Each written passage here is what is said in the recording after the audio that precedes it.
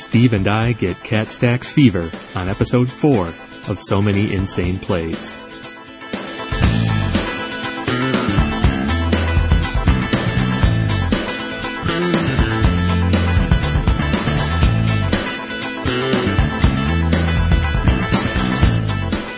Welcome to episode 4 of So Many Insane Plays. I'm Kevin Crone with Stephen Menendian. Hey folks. In this episode, we're going to discuss our first vintage deck tech, Cat Stacks. As we go through the show, if you have any comments or questions, please tweet us at Many Insane Plays or email us at So Many Insane Plays podcast at gmail.com.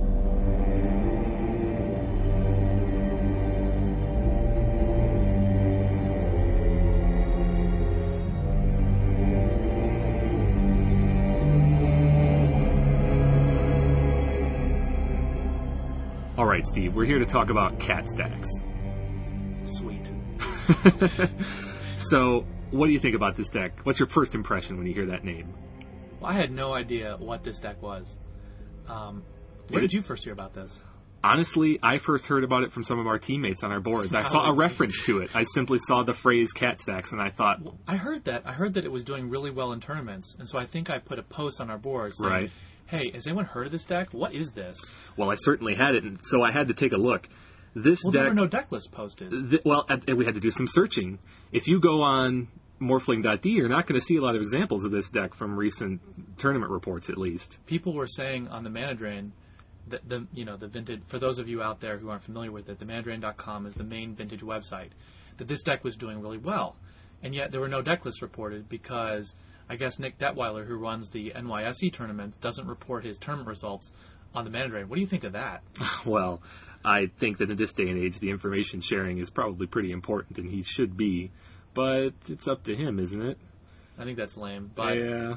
Well, for those people who don't know, talk about what NYSE is. Well, I guess it's his team name is the New York Stack Exchange. So up in New York, there are a lot of Workshop players up there, and they like to play Stacks formally, but maybe Workshop aggro decks too. Well, it's just their team name at this point. I don't think they're wedded to the Workshop archetype. But there's certainly a lot of... I don't even think his team came up with this particular deck. Oh, really? Yeah. Any event... They run those tournaments. They run those tournaments, and they don't report the deck list on the Mana Drain. So you have to be like a friend on Facebook to get this deck. Wow. But when we heard about it, we began our investigation. Right. And I think we were really impressed by what we saw. In addition to that New York tournament performance, though, there is at least one good example of the deck on Morphling.d as well. So we'll talk about that. Morphling.d, Kevin? I'm glad you asked, Steve. So for those of you who might be interested in vintage technology, Morphling.d, which we call it that, but it's just the website is Morphling.de, and Deutschland. That's right. They are a repository for very current and up-to-date top 8 performances, and for vintage and legacy across the world. There's lots of European tournaments represented there, but a handful in the States too. And they also have some good statistics on cards that are played in top 8s and whatnot. Not just current data. I mean, they have basically tournament top 8s reported since like 2001 or 2002. It's a very good resource. It's an archive. Yeah. And so if you're curious about what's performing well in vintage Everyone goes to this German website. Yeah, just go to Morphling.d. And it's in English in case any of you are afraid of that, so no worries. But it's a very good site, and we reference it all the time. And you probably hear us reference it almost every week on the podcast. So, Cat Stacks. What the heck is Cat Stacks? Well, first things first. This deck, the titular card is from... You say titular? I did say titular. I like that word. Good word choice. Is Slash Panther from New Phyrexia. And for anyone who's not familiar from... And I was not. Draft, perhaps. Slash Panther is one of these new Phyrexian hybrid cards. So it costs 1 Phyrexian red and 4 colorless mana. It's Artifact Creature Cat, hence the title. It's a 4/2 creature with haste. So it fits very well into the oeuvre of Workshop creatures. Look at you today. I know. I did that just for you. So the forecasting cost plus the Phyrexian means you can put it out with a Workshop and a Mox and 2 additional life. So it falls under the Ancient Tomb kind of category also and costing you life. But the 4/2 haste body is right in line with the sort of creatures that Workshop likes to play. So really it's a forecasting cost 4/2 haster. Right. And the rest of the title of the deck is, as far as I know, just a play on the phrase Cat Scratch Fever. And Really? It's not just simple... well, the original deck list that I saw was actually titled Cat Stacks Fever, Okay. even though it did not have Smokestack in it, but it's a little bit of a reach. So it's not a great title. But when you say it, people know you're playing a deck that has Slash Panther, at least. And they know that you're probably playing a workshop deck. Yeah, exactly. So anyway... So this card, honestly, I don't know how I missed this card in my... What is this, Mirrodin Besieged? No, this is New Phyrexia. New Phyrexia. Yeah. Yeah, and I don't know how I missed this card.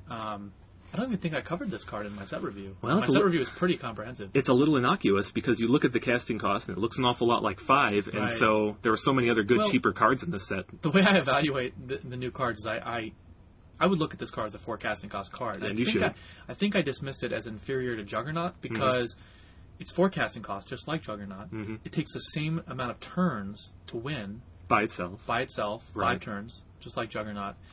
But it requires you to pay 2 life, so why would you play this over Juggernaut, was my thinking. Yeah. I may have actually missed the haste part, and I'm wondering if that's actually what it was, if I just overlooked this card because I didn't see that it had haste. Well, and that And is I thought it was clearly... just strictly inferior to Juggernaut then. And that is clearly the only reason the card is relevant and useful, and that haste is synergistic in more ways than one, as we've discovered in our testing. So we're talking about a workshop aggro deck here. We've got 2 lists really to compare, And we have our own list. and we have our own lists that we've worked on. So but these 2 lists that we've got that really fall under the heading of this archetype are actually significantly different. Interesting that you call it an archetype. Well, yeah, I know. That's not the greatest of word choices in this case. Are you going to share the lists? Or? Absolutely. So let's read down 2 lists. Now, Which is the first one? it's my understanding that the one with red is the older list. Now, I'm not And Ryan Glacken came up with this? the 4th place list from one of the NYSE events Okay. that Ryan Glacken played. Now, I'm not going to say that was absolutely the first one. Well, I let's don't go know through the whole list. history. So but this is 3 Phyrexian Metamorph, 4 Goblin Welder, 2 Gorilla Shaman, 4 Slash Panther, Black Lotus, 4 Golem, that's Lodestone Golem, 1 Mana Crypt, 1 Mox Sapphire, 1 Mox Jet, 1 Mox Ruby, 1 Mox Emerald, 1 Mox Pearl, 1 Soul Ring, 4 Solemn Simulacrum, 4 Sphere of Resistance, 4 Tangle Wire, 4 Thorn of Amethyst, 1 Trinisphere, 2 Ancient Tomb, 4 Mishra's Workshop, 6 Mountain, 1 Strip Mine, 1 Tolarian Academy, and 4 Wasteland. Sideboard, for those of you who are interested, 1 Phyrexian Metamorph, 3 Greater Gargadon, 4 Chalice of the Void, 3 Jester's Cap, 4 Pithing Needle. So a 4th place finish out in the Northeast is a pretty good showing for a deck like this. Mm-hmm. And the thing that stands out from this deck, first and foremost to me, is the presence of red. Mm-hmm. Now, red-based workshop decks Workshop aggro are nothing new in the Vintage scene. Right. They've been around They've for got years. Historically, the mono red workshop aggro decks have used sort of Fire and Ice, so it's sort of unusual to not see it here. There's no equipment. Although here. they definitely, Solemn Simulacrum and Gorilla Shaman are hugely synergistic, so I'm not surprised to see those. Yeah. But I'm sort of Fire and Ice missing is sort of unusual. What else is typical? Hold on just a second. You said Gorilla Shaman and... I'm sorry, Goblin You Welder. meant Goblin Welder. Yeah, I meant welding Goblin. him in and out to get additional card advantage. So you have it's really incredible. And the Simulacrum is clearly a nod to the fact that this deck has, in its land-based at least, only 6 sources of red. So the Right. Simulacrum helps Exactly. you smooth out, get access to your 6 red cards, Good point. and card advantage over time. So you can have like a hand that has like Mishra's Workshop and a Mox and a Wasteland Right. and red creatures Yep. and reliably, when you play the Simulacrum, you can find your mountain. Exactly. And then you play your Welder, and then you start welding in the Simulacrum. Right. And you really generate card advantage. And you can buy back some of the tempo that you might lose with that play. So this card With the is Slash Panther. really a new Phyrexia deck. I mean, it's got 8 cards at least 8 cards from New Phyrexia, Slash Panther and Metamorph. Yep.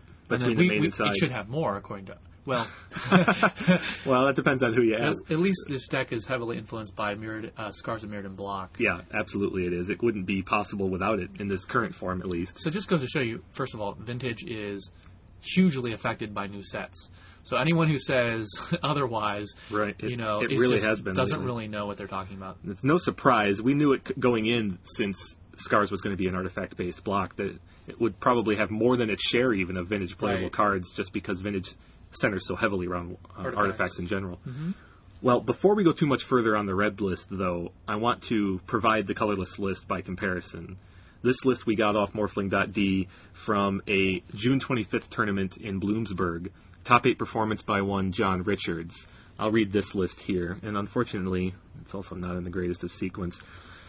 Black Lotus, 4 Chalice of the Void, 3 Juggernaut, 4 Lodestone Golem, Mana Crypt, Mana Vault, Mox Emerald, Jet, Pearl, Ruby, Sapphire, 4 Phyrexian Revoker, 4 Precursor Golem, 4 Slash Panther, Soul Ring, 4 Sphere Resistance, 4 Thorn of Amethyst, 1 Trinisphere, and 4 Phyrexian Metamorph. Lands, 4 Ancient Tomb, 2 City of Traders, 4 Mishra's Workshop, Strip Mine, Tolarian Academy, and 4 Wastelands. The sideboard in this case, 3 Duplicant, 3 Jester's Cap, 2 Nile Spellbomb, 2 Relic of Progenitus, 2 Steel Hellkite. Oh, I skipped, 3 Crucible. What proportion of this deck is Scar's block? Honestly, so the sideboard has the Spellbomb and the Hellkite. So the main that's deck like has a third. Metamorphs, Revokers, Golems, Slash Panthers, Precursors. Wow, it's just, almost the whole creature base aside from Lodestone Golem. That's incredible. So it's a pretty dramatic difference between these two lists we've got here. Now, granted, there are many cards different, but the decks are going to play out the same in a lot of different ways. The idea here is you play some early lock pieces. The cheapest cards in the deck are your Chalice and Spheres. In both cases, you've got 8 full copies of the 2 casting cost Spheres of Resistance and the Thorn of Amethyst. So you're going to be slowing your opponent down on turn 1 most games. And then you're following it up with slightly more expensive, disruptive creatures. Lodestone Golem, obviously. Revoker, in most cases. Metamorph to copy some of those guys.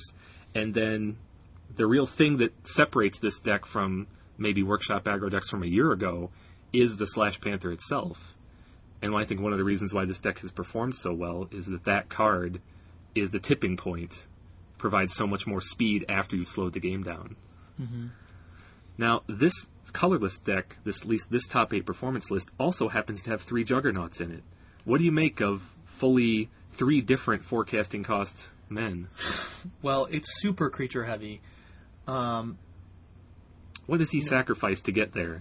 He sacrificed Tanglewire, which is a very interesting choice. That card is so powerfully disruptive. You say interesting. I say terrible. Incorrect, perhaps? Well, I would not play a Workshop aggro deck without Tanglewire if it was me. Yeah, I think, there are sacrosanct cards in Workshop aggro, and I think the 2 leading ones, at least the unrestricted ones, are Chalice and Tanglewire. Lodestone's on that list, of course, but you're talking non-creatures. Right, non-creatures. Okay, yeah. Well, obviously, if you talk about creatures, Lodestone's on that list as well. Lodestone is also not a creature. No one in their right mind would play without him, but it is very surprising to see this deck perform so well even without Tanglewire. I'm wondering if that's true. Hasn't there been a deck list that didn't have Golem? Well, because it's so pervasive, like in a heavy Workshop metagame, Lodestone Golem loses a lot of its edge. I haven't seen it if it's true. I'm not saying it's not possible. Right. You could build a Workshop-based control deck, for instance, that eschewed almost all of the creatures in favor of bigger things like Karn and Shrike, maybe. And those decks would probably still use Tanglewire. Probably Tanglewire would. is just such a probably beast. Would. Tanglewire is an incredibly unique card. I mean, something that just immediately impacts the board. Right. In such a profound way. It's such a hyper-efficient level. Right. It's an incredible tempo card. It's really unbelievable what it does. And as such, it's also the thing that buys you back tempo in games where you've perhaps lost it a little behind, bit. Yeah. For one thing, Workshop prison decks, I say prison, but Workshop disruptive mana denial decks have big problems some games when they're on the draw. Simply, you fan open a hand that has a Sphere of Resistance and a Chalice and a Trinisphere and a Lodestone in play. Right, but if they play out their Moxen, you've just lost so much time that you need to buy back. And Trinisphere is the somewhat unique card in these kind of decks that buy you back that time. You mean Tanglewire. Tanglewire, thank you. I'm sorry, you're right. Tanglewire is what I meant. Yeah, so your opponent goes land Mox, go. Right. And you go Sphere of Resistance. Right. And they go land, go. And you go Tanglewire. You've really just bought they're hosed. You just leveled the playing field. They can't counter it because then next turn you untap, you tap your Sphere and your Tanglewire in one of your lands. And your Mox, maybe. And you have a shop, and you play another land and drop a Lodestone Golem or whatever. 5 mana, you can play a Lodestone through your Sphere on that turn, and they're tapped down with the Sphere. That's exactly what I'm talking about. Scenarios like that where you buy back that tempo. I'm very surprised to see a high-performing Workshop deck without it. So, these two lists, very similar and yet very different. Let's talk about, what is the important feature that's common between these two decks? the Panther is the title card, and the reason we're focusing on it. They all have the spheres. They all have the lodestones. In one case, in the red deck, we've got Gorilla Shaman, for example. Well, there's Greater Gargadon and Welder and sideboard, Shaman are the 3 red cards he uses. Right. Obviously, Solemn Simulacrum is worthless unless you play red. I mean, not Absolutely. worthless, but You wouldn't play it. terrible. Yeah, Right. pretty weak. So the red deck has Gorilla Shaman in order to be disruptive. He doesn't play main deck Chalice of the Void. I think that's that's a pretty clear choice there. Well, is that he's relying on Shaman. Chalice at 1 loses a lot of its value when you have 6 1-casting cost creatures you can top deck. Well, there you go. That's one of the key plays for the mono brown version. Is it has basically no functional 1 casting cost cards. A couple of mana Soul sources. Ring and Mana Vault, maybe. But Chalice at 1 is such a powerful play. Why is that such a powerful play in modern environment? Well, I mean, if you just look at Vintage generally, you know, in the entire Magic card pool, Vintage players will select the most efficient spells. And disproportionately, 0, 1, and 2 casting cost spells are the cards that are the most efficient for the same effects. So, you know, people are going to play as many 1 casting cost spells as they can that are good. And it just so happens that lots of the restricted list is 1 casting cost, and most of the sort of like developmental cards are 1 casting cost, like Preordained, Sensei's Divining Top, half the Time Belt combo, Mystic Remora. Mystic Remora, Brainstorm, Preordain, Ponder, etc. And almost all of the top deck tutors are 1 casting cost. And then a lot of the sort of secondary acceleration, like Soul Ring, Mana Vault, Dark Ritual, sit at that casting cost. So if you can get a Chalice at 0 and 1, you basically cut out, what would you say, like a third to 40% of an opponent's deck, if not more, in general? I would wager. Well, it depends on the matchup, of course. But if you're talking about a blue deck, I would wager it's even more than that. It's just a significant structural. You've cut 2 legs out of their 3-legged stool almost, and they're reliant on. They have to basically already have and the mana to play one of their 3 casting cost bombs, Tinker or Yawgmoth's Will, or Jace, basically, or Tezzeret. Even though Chalice loses a lot of its luster when you can't cast it at 1 or cast it at 1, you know, as frequently as you would otherwise, I still question him not running Chalice, because Chalice of the Void and Lodestone Golem, that's like one of the best turn 1 plays you can play, right? I mean, on the play, Workshop Mox, Golem, Chalice, go. I mean, that's about as good as it gets. It's a very structural choice for the construction of this deck, and I'm with you. I might have found a way to work that in there. Even the sort of 5 casting cost stacks decks from like Roland Chang's championship winning deck list. 5 casting cost? Sorry, 5 color. Thank you. Yeah, ran 3 Chalices main, and that deck had Ancestral, Vamp, and Welders and multiple. So it was cutting off maybe as much as 8 or 10 cards in its own deck. In some it's cases. not like this guy is. I mean, you cut yourself off from playing your Moxen, and it's not a deterrent for playing Chalice and Chalice at 0. Well, so what you're hitting on there is something of a fundamental theory of a mana denial strategy, at least in modern workshop decks, where if you're able to break even with something, assuming you have other effects in your deck in play or happening, then you're getting a benefit. Right. You gladly sacrifice your own ability to play Moxen if your opponent can't. It's interesting. I mean, one of the things that you mentioned with Tangle Wire is that it helps you recover when your opponent has somewhat explosive draw.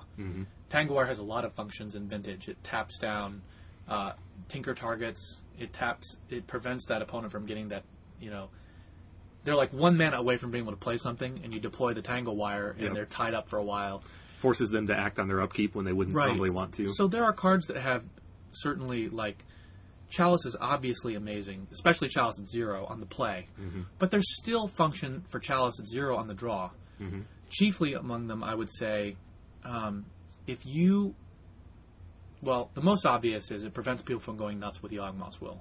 Because a Chalice for 0 will prevent them from recurring their Black Lotus, Lotus Petal, or playing Moxen out of their graveyard, or whatever. You know, or Moxen out of their hand that they've drawn as they're willing. So that's strategically important. But the other thing is that when you sort of develop your board and begin playing more sphere effects, one of the ways that the opponent will try and get around that is by playing the Moxen they draw, they top deck, and the Chalice prevents them from doing that. So even like a turn 1 or 2 Chalice on the draw is effective at that, because people will draw Moxen over the course of the game. So the modern blue deck has...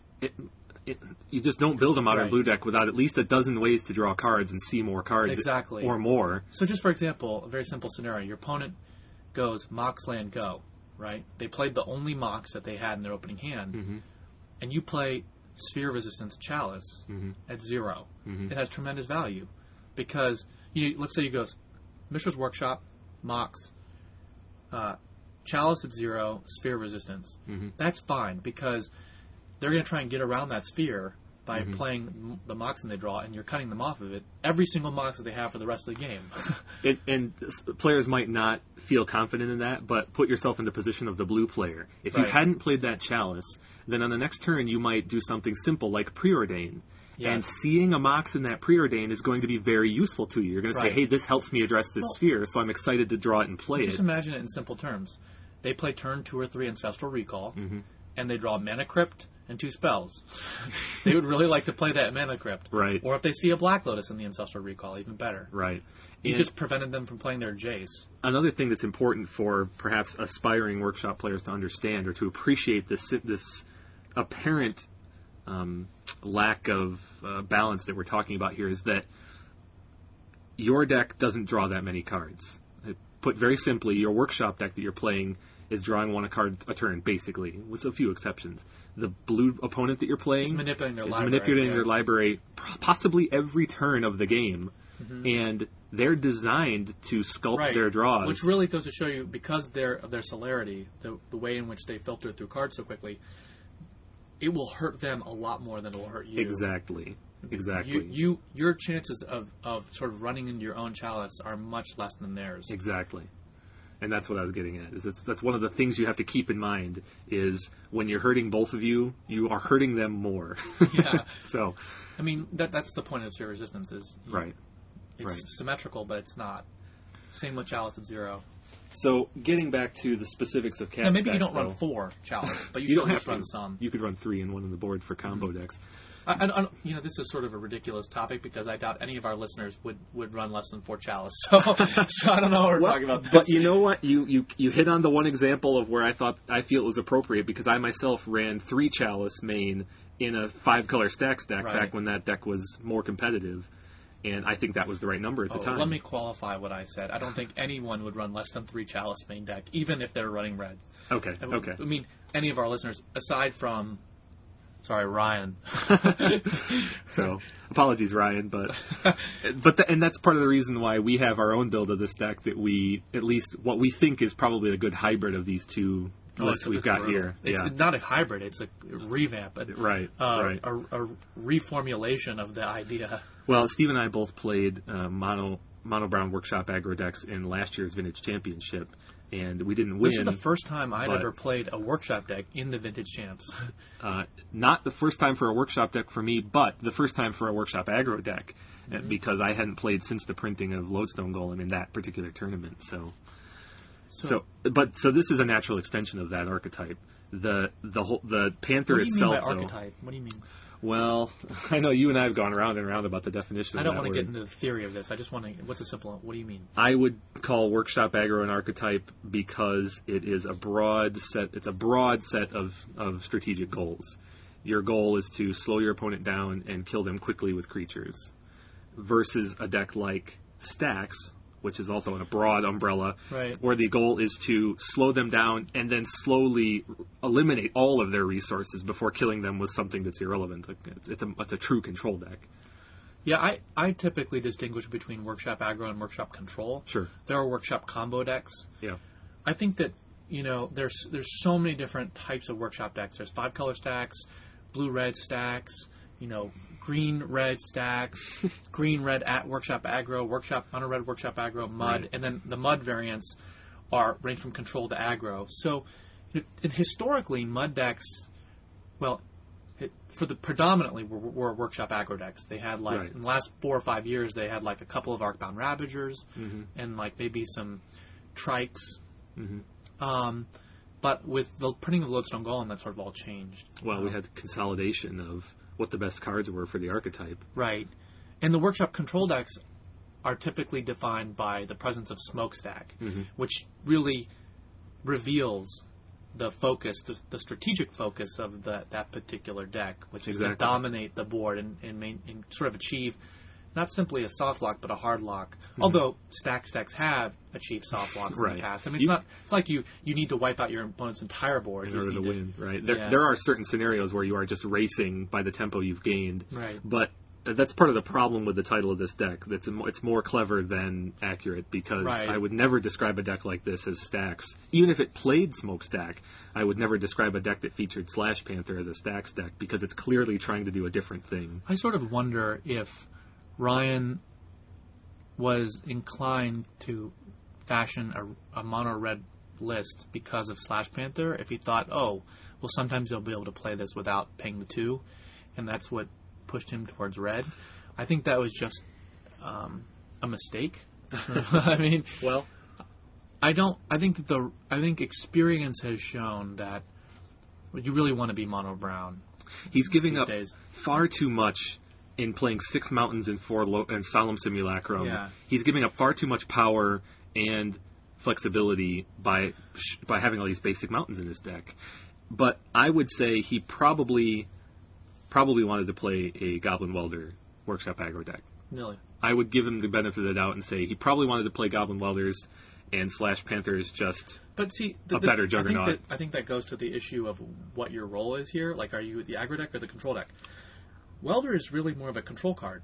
I mean, it doesn't really help you. It's not a beater. It doesn't really help you in terms of your aggressive strategy. I mean, just even if it was aggressive in some respect, it takes so many turns for it to manifest as an aggressive card. You would just rather have another actual creature there. However, I will point out that the haste on Slash Panther changes that equation. That's a good point. In probably multiple scenarios where your opponent is excited to counterspell a Slash Panther, and where an active Goblin Welder would mean you get a lock component back for next turn in past decks and past games. Now, your active Welder means that Slash Panther comes back in and attacks on the same turn. And Welder does have value, like we said, with Solemn Simulacrum, but where is your Sword of Fire and Ice? I think that card, they just couldn't find room for it. These decks these days have a very high tension between lock components and active creature threats. Well, Sword of Fire and Ice is so fast. I mean, it really like doubles the speed of your kill. It really does have a place in a deck with 6 1-drops too. And it stops Ancient Grudge from functioning. On your creatures, at least. That's a good point. Well, I would not be surprised if you were right and Sword of Fire and Ice had a place in Modern Workshop aggro decks. Mono red. I'm talking mono red. I would maybe even not. Maybe as a sideboard card to fight the Ancient Grudge you're talking about. I don't think we should spend much time talking about the mono red version. Let's talk about the brown versions. Well, you and I both agree that the brown version is superior, I think, in this scenario. The only thing I'll add is that perhaps up in the New York Stack Exchange, the presence of Welders is a bigger deal than we're giving it credit for. Well, let's answer the question, why is mono brown better? I mean, you said it's so much better, but... Well, compared to the red list, he has 6 mountains. In that same spot, the mono brown deck is going to have 2 more Ancient Tombs and 2 to 4 City of Traders for much faster plays. And in addition to that, you're just never going to get color screwed. Right. And the value of the red cards, I think that's the key point, which is that the mono brown version is much more consistent. Mm-hmm.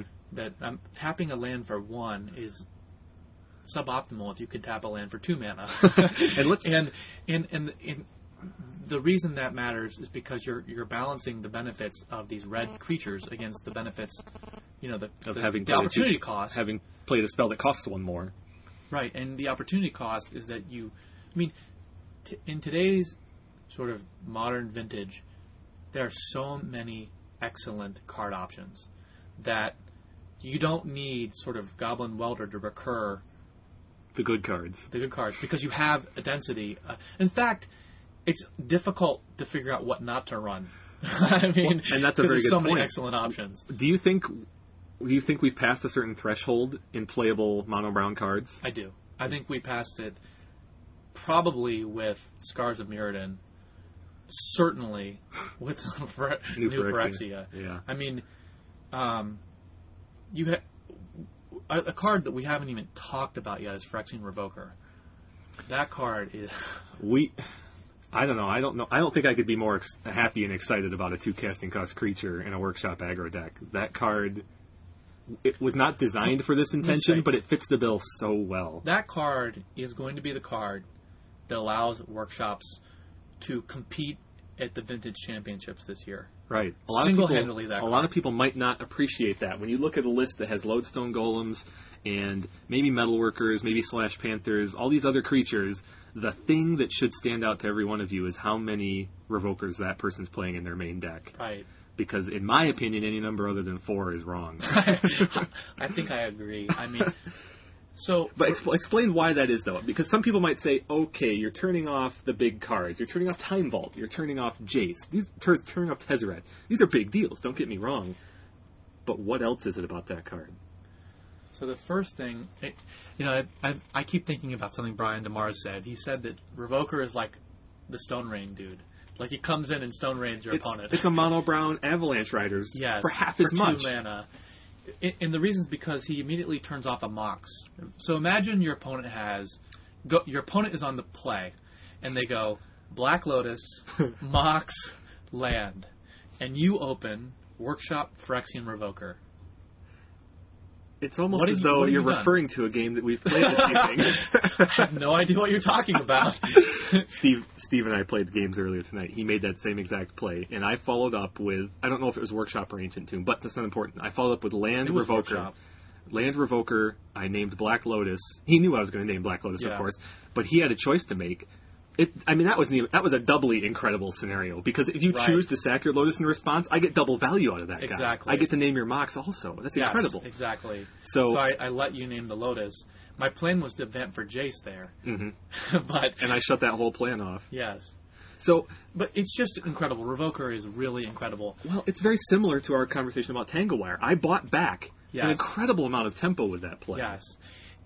So that's the first sort of aspect of Revoker, which is that he turns off a Mox in play immediately. Mm-hmm. So in that respect, he's highly synergistic with Golem. Mm-hmm.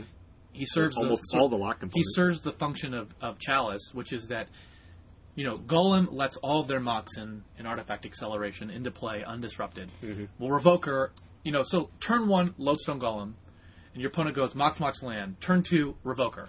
Now, he's basically performed part of the function of Null Rod, but he's a creature. Mm-hmm. So, you're attacking for 7 a turn, so he's basically doubled your clock. Which is not insignificant. Right. His impact on the clock going from 5 to 7 is crucial, too. Right, because your opponent's going to do a couple damage themselves. Right. So, they've done 5 immediately, the next turn 7 and 7. You win the game then. Yeah. In 3 turns. By turn 4 at that point. So, sorry, turn... That's turn 4. Yeah, turn 4. But then the second thing is he is tactically and strategically so important. Mm-hmm. Hitting Time Vault is huge. Hitting Jace and Tezzeret are even bigger and potentially bigger. So he really is the card that puts. I mean, we said before, we think Jace and Tezzeret are sort of at the top of the vintage paradigm right now, and Jace in particular. And obviously, Time Vault is everywhere. This guy is the uber answer to all of them. Right. You want 4 because you want to be hitting everything. Right. I mean, if for example, if you go turn 1 Lodestone Golem, you want turn 2 Double Revoker is a great follow up. Yeah, that's a good point. You can name Mox and then Time Vault right there. There are lots of cards in a Workshop aggro deck that you really don't want to draw 2 of. I'm not excited by 2 spheres necessarily. I don't love drawing double Lodestone unless I have good mana. But Double Revoker, every time I look at that, and I was like, that is awesome. Because I get to make basically both ends of the play. Yeah. I get to name the Mox. Oh, God. I could name a second Mox if they've got 2. How insane is this start? Same plays. Workshop, Mox, Lodestone Golem. Right. Turn 2, Workshop, Revoke. Your opponent goes what? Whatever. But if they go Land Mox. Yeah, Land Mox. Then you go Workshop, Revoker on their Mox. Right. Wasteland their land. Play a second Revoker, and then like Jace or Time Vault. Name Jace or Time Vault or Tez, probably Time Vault if you know the matchup. Probably Time Vault because that's the most immediately threatening. That's the only thing they can possibly do. They're buried. That play buried. is so unbelievably lopsided. It's just incredible, and you get 2/1 bodies to go with it. Oh my goodness! Yeah, so that's 9 damage next turn. Right. They're toast. And then all you got to do is play a Slash Panther, and the game is over. So, getting back to the cat stacks list, I believe that the Revoker is a requirement. Neither one of these lists has Revoker, correct? Let's see. No, the top list, It's the Mono just Brown wrong. list has 4 Revokers. It does. Revoker is the most important piece of technology for workshop decks. It's huge. Yeah. I mean, people talk about how... I mean, people annoyingly, they, in an annoying tone, Right. bemoan the presence of Time Vault in Vintage. Well, play some Revoker and see how you feel. And then, it hits Jason, Tezzeret, and all this other stuff. And the Moxen. It's huge.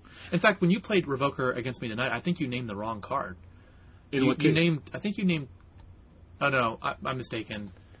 I was thinking one of the times you played Metamorph.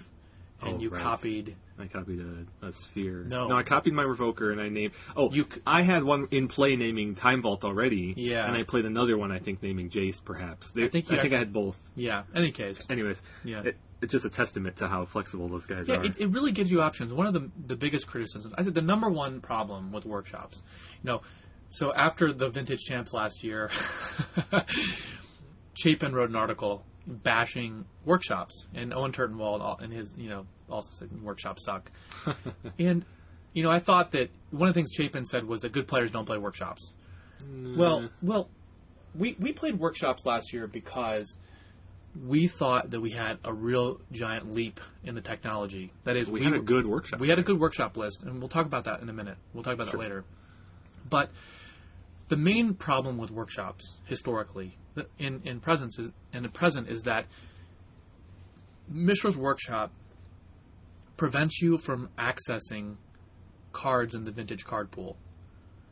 Mishra's Workshop inclusion in any given deck prevents you from basically playing gold cards, and it prevents you from playing 3 and 4 casting cost spells that are not artifacts, and even 2 casting cost spells are sort of iffy depending on how their mana requirements. Yeah, I mean, even you can play Balance and Demonic Tutor, but I mean, it's still iffy. I mean, when you're dropping spheres, it's particularly in an environment where Lodestone Golem and Thorn of Amethyst exist. Mm-hmm.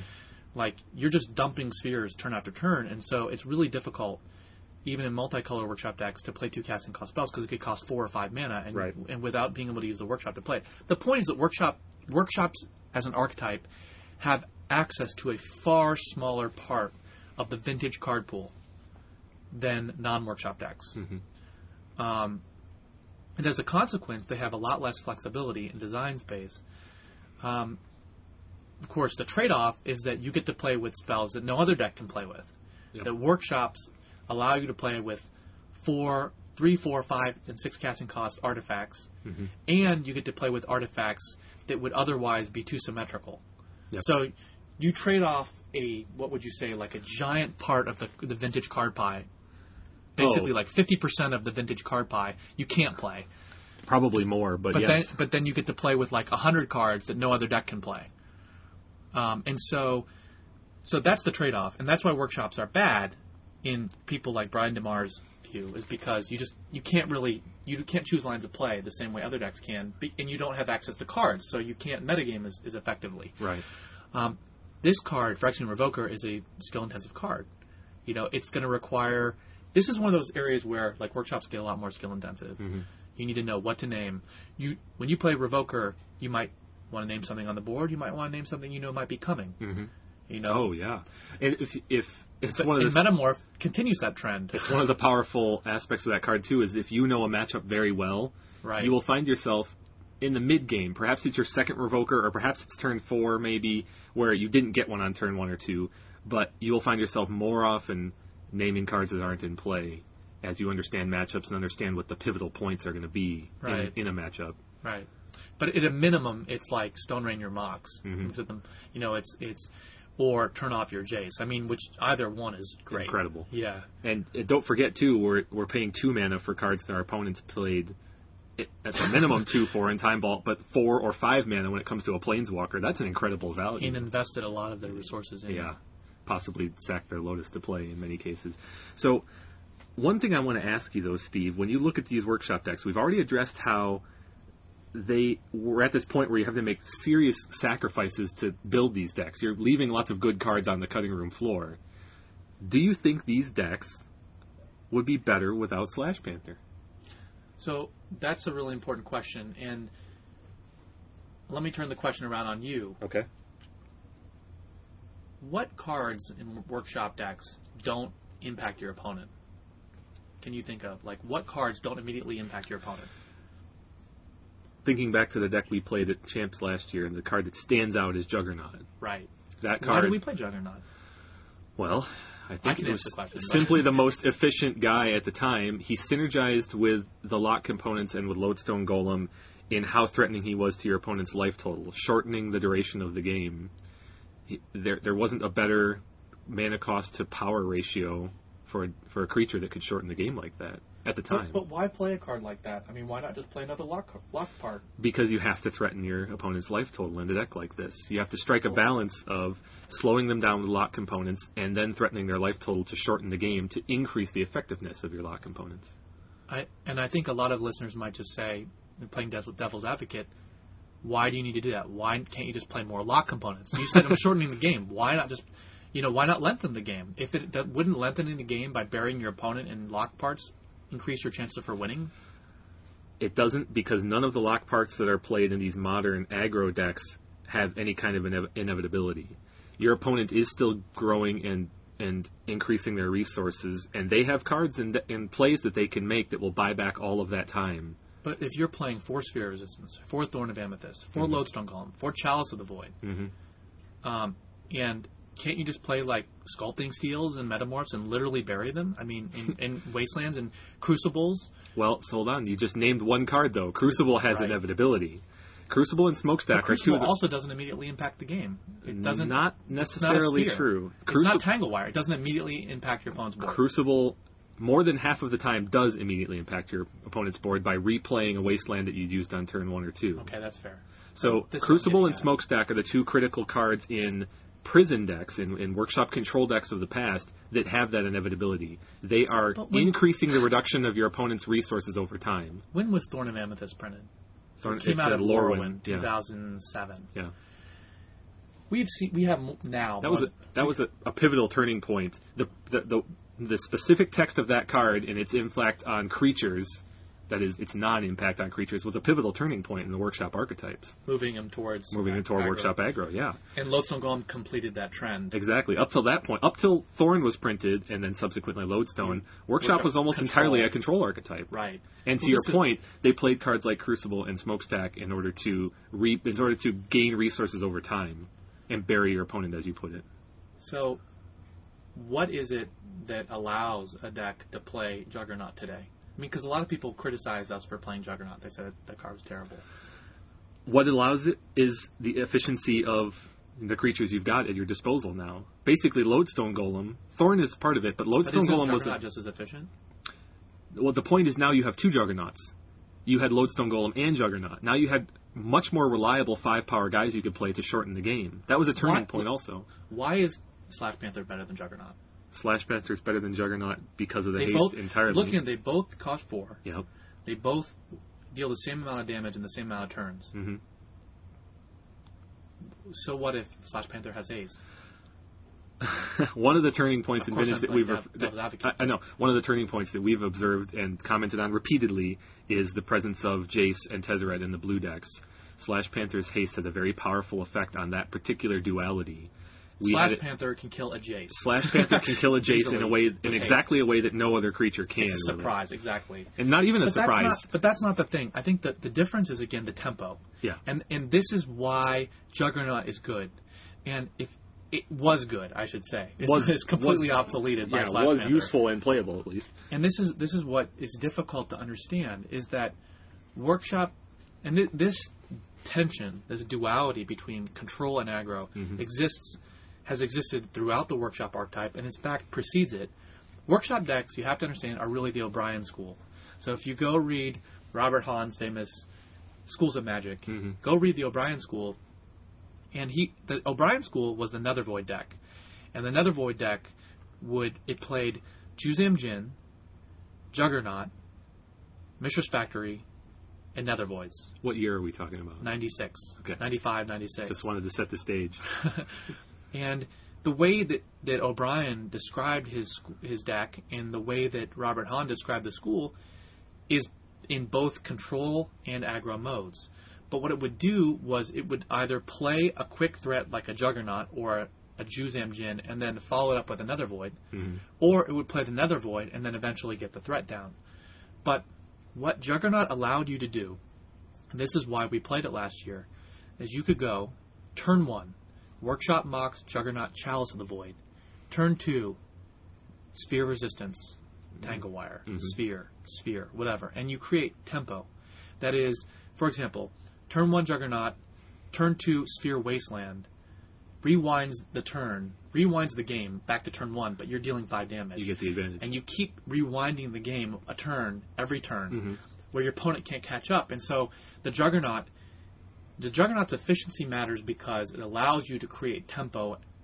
It allows you to play a big enough threat that you can create tempo for a sufficient number of turns to win the game. There's a relationship between, once you've played the Juggernaut, how many turns you can threaten and rebuy tempo with plays right out of your hand. Yes. And because your workshop deck does not have card advantage, so to speak, directly, there's a ceiling on how many turns in a row you can slow your opponent down, and that ceiling is about 3 or 4 or 5 turns realistically. Right. So you need, if you're going to play a threat, it has to be a creature that can actually legitimately win the game in that time. Right. Which is why in the red deck, cards like Solemn Simulacrum are deceptively bad, because if you play a turn 1 Solemn and get your mountain and you're smoothing your mana, they're there for fixing, not because you have not power. threatened your opponent for several turns. If you play a tempo card or a lock piece on the next 3 turns, your opponent still has multiple turns beyond that to survive and to find answers.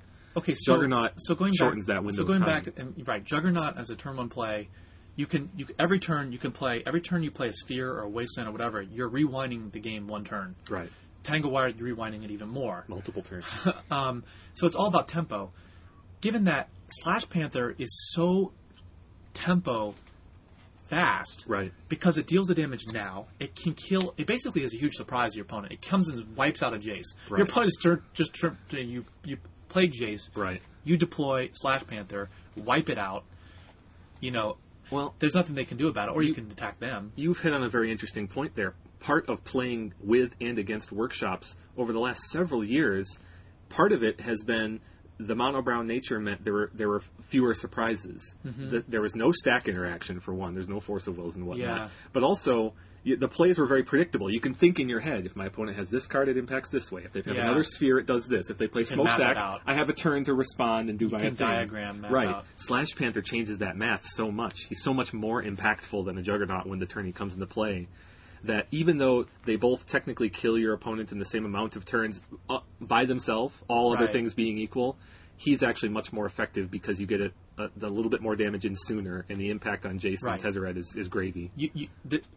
So what are the differences? The big difference is that he doesn't have to attack every turn. That's a technical term. That's right. He can't be blocked by wall. I mean, he can be blocked by walls. Right.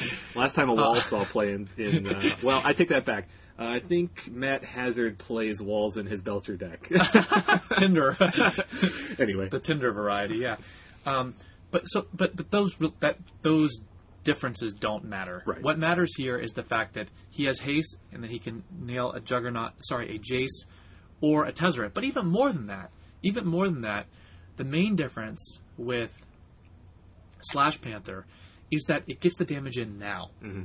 And getting the damage in now is better than getting the damage in next turn. Because why? Better than getting more damage in next turn. It's important. Right. Important difference. So why? Because life is such an important resource in Type 1. Force of Will, fetch lands, Dark Confidant. It's actually more damage, period. And here's a good example. And you did this to me tonight. Yeah. I play you play like a Sphere and Chalice, right, on turn 1. And then turn 2 you play Slash Panther. And then the following turn, you play Phyrexian Metamorph on Slash Panther. Swing, and you've done 12. So it really is more damage now. Yeah. I mean, it's the math bends towards... Damage now is always superior, even if it's less. it's like a Phyrexian Metamorph on a Juggernaut is so much worse than a Phyrexian Metamorph on a Slash Panther. Right. Well, and as I was getting at, life, it's a combination of the two spheres that factors. you played earlier become so much more impactful when you do damage now. Sure. And your opponent is so much more constrained in what they're able to do. Their capacity to make plays is far more constrained. And this, I think, like the one thing that does sort of concern me is the fact that Slash Panther can trade with a Dark Confidant. Yep. You know. But think about why that's all an advantage, though, is because of the haste. When you play a Juggernaut and your opponent has Dark Confidant, one of their first thought processes is going to be, oh, good, I can get an extra card off my Dark Confidant now, and I'll be able to chump block that Juggernaut next turn. So they're still getting value over time. If they just played that Dark Confidant, they're down on cards. Right. You play your Juggernaut, they're like, all right, at least I get to replace the card, and then I block, I save damage, I get a card. Now look what happens when you play Slash Panther. Now they're back to just trading 1 for 1 now. They don't get an extra turn to get that card. No, I think it's good. Yeah. So Slash Panther has a much more advantageous impact on simple creature combat, which, as much as people would like to stereotype that it doesn't happen, it does happen, especially since your control decks are playing Bobs and Trigons and whatnot. So Workshop decks in the O'Brien School generally has always had this tension between control and aggro, and what's really going on is your aggro control. And no card embodies that more than Lodestone Golem, which is the perfect fusion of both. Just like Jace the Mind Sculptor embodies 7 or 8 different things. Right, it does. I mean, Jace's card advantage, it's also manipulating your opponent's library. It really is a shame that we don't have a Planeswalker you can cast off workshops yet. It'd be very interesting if that ever happens.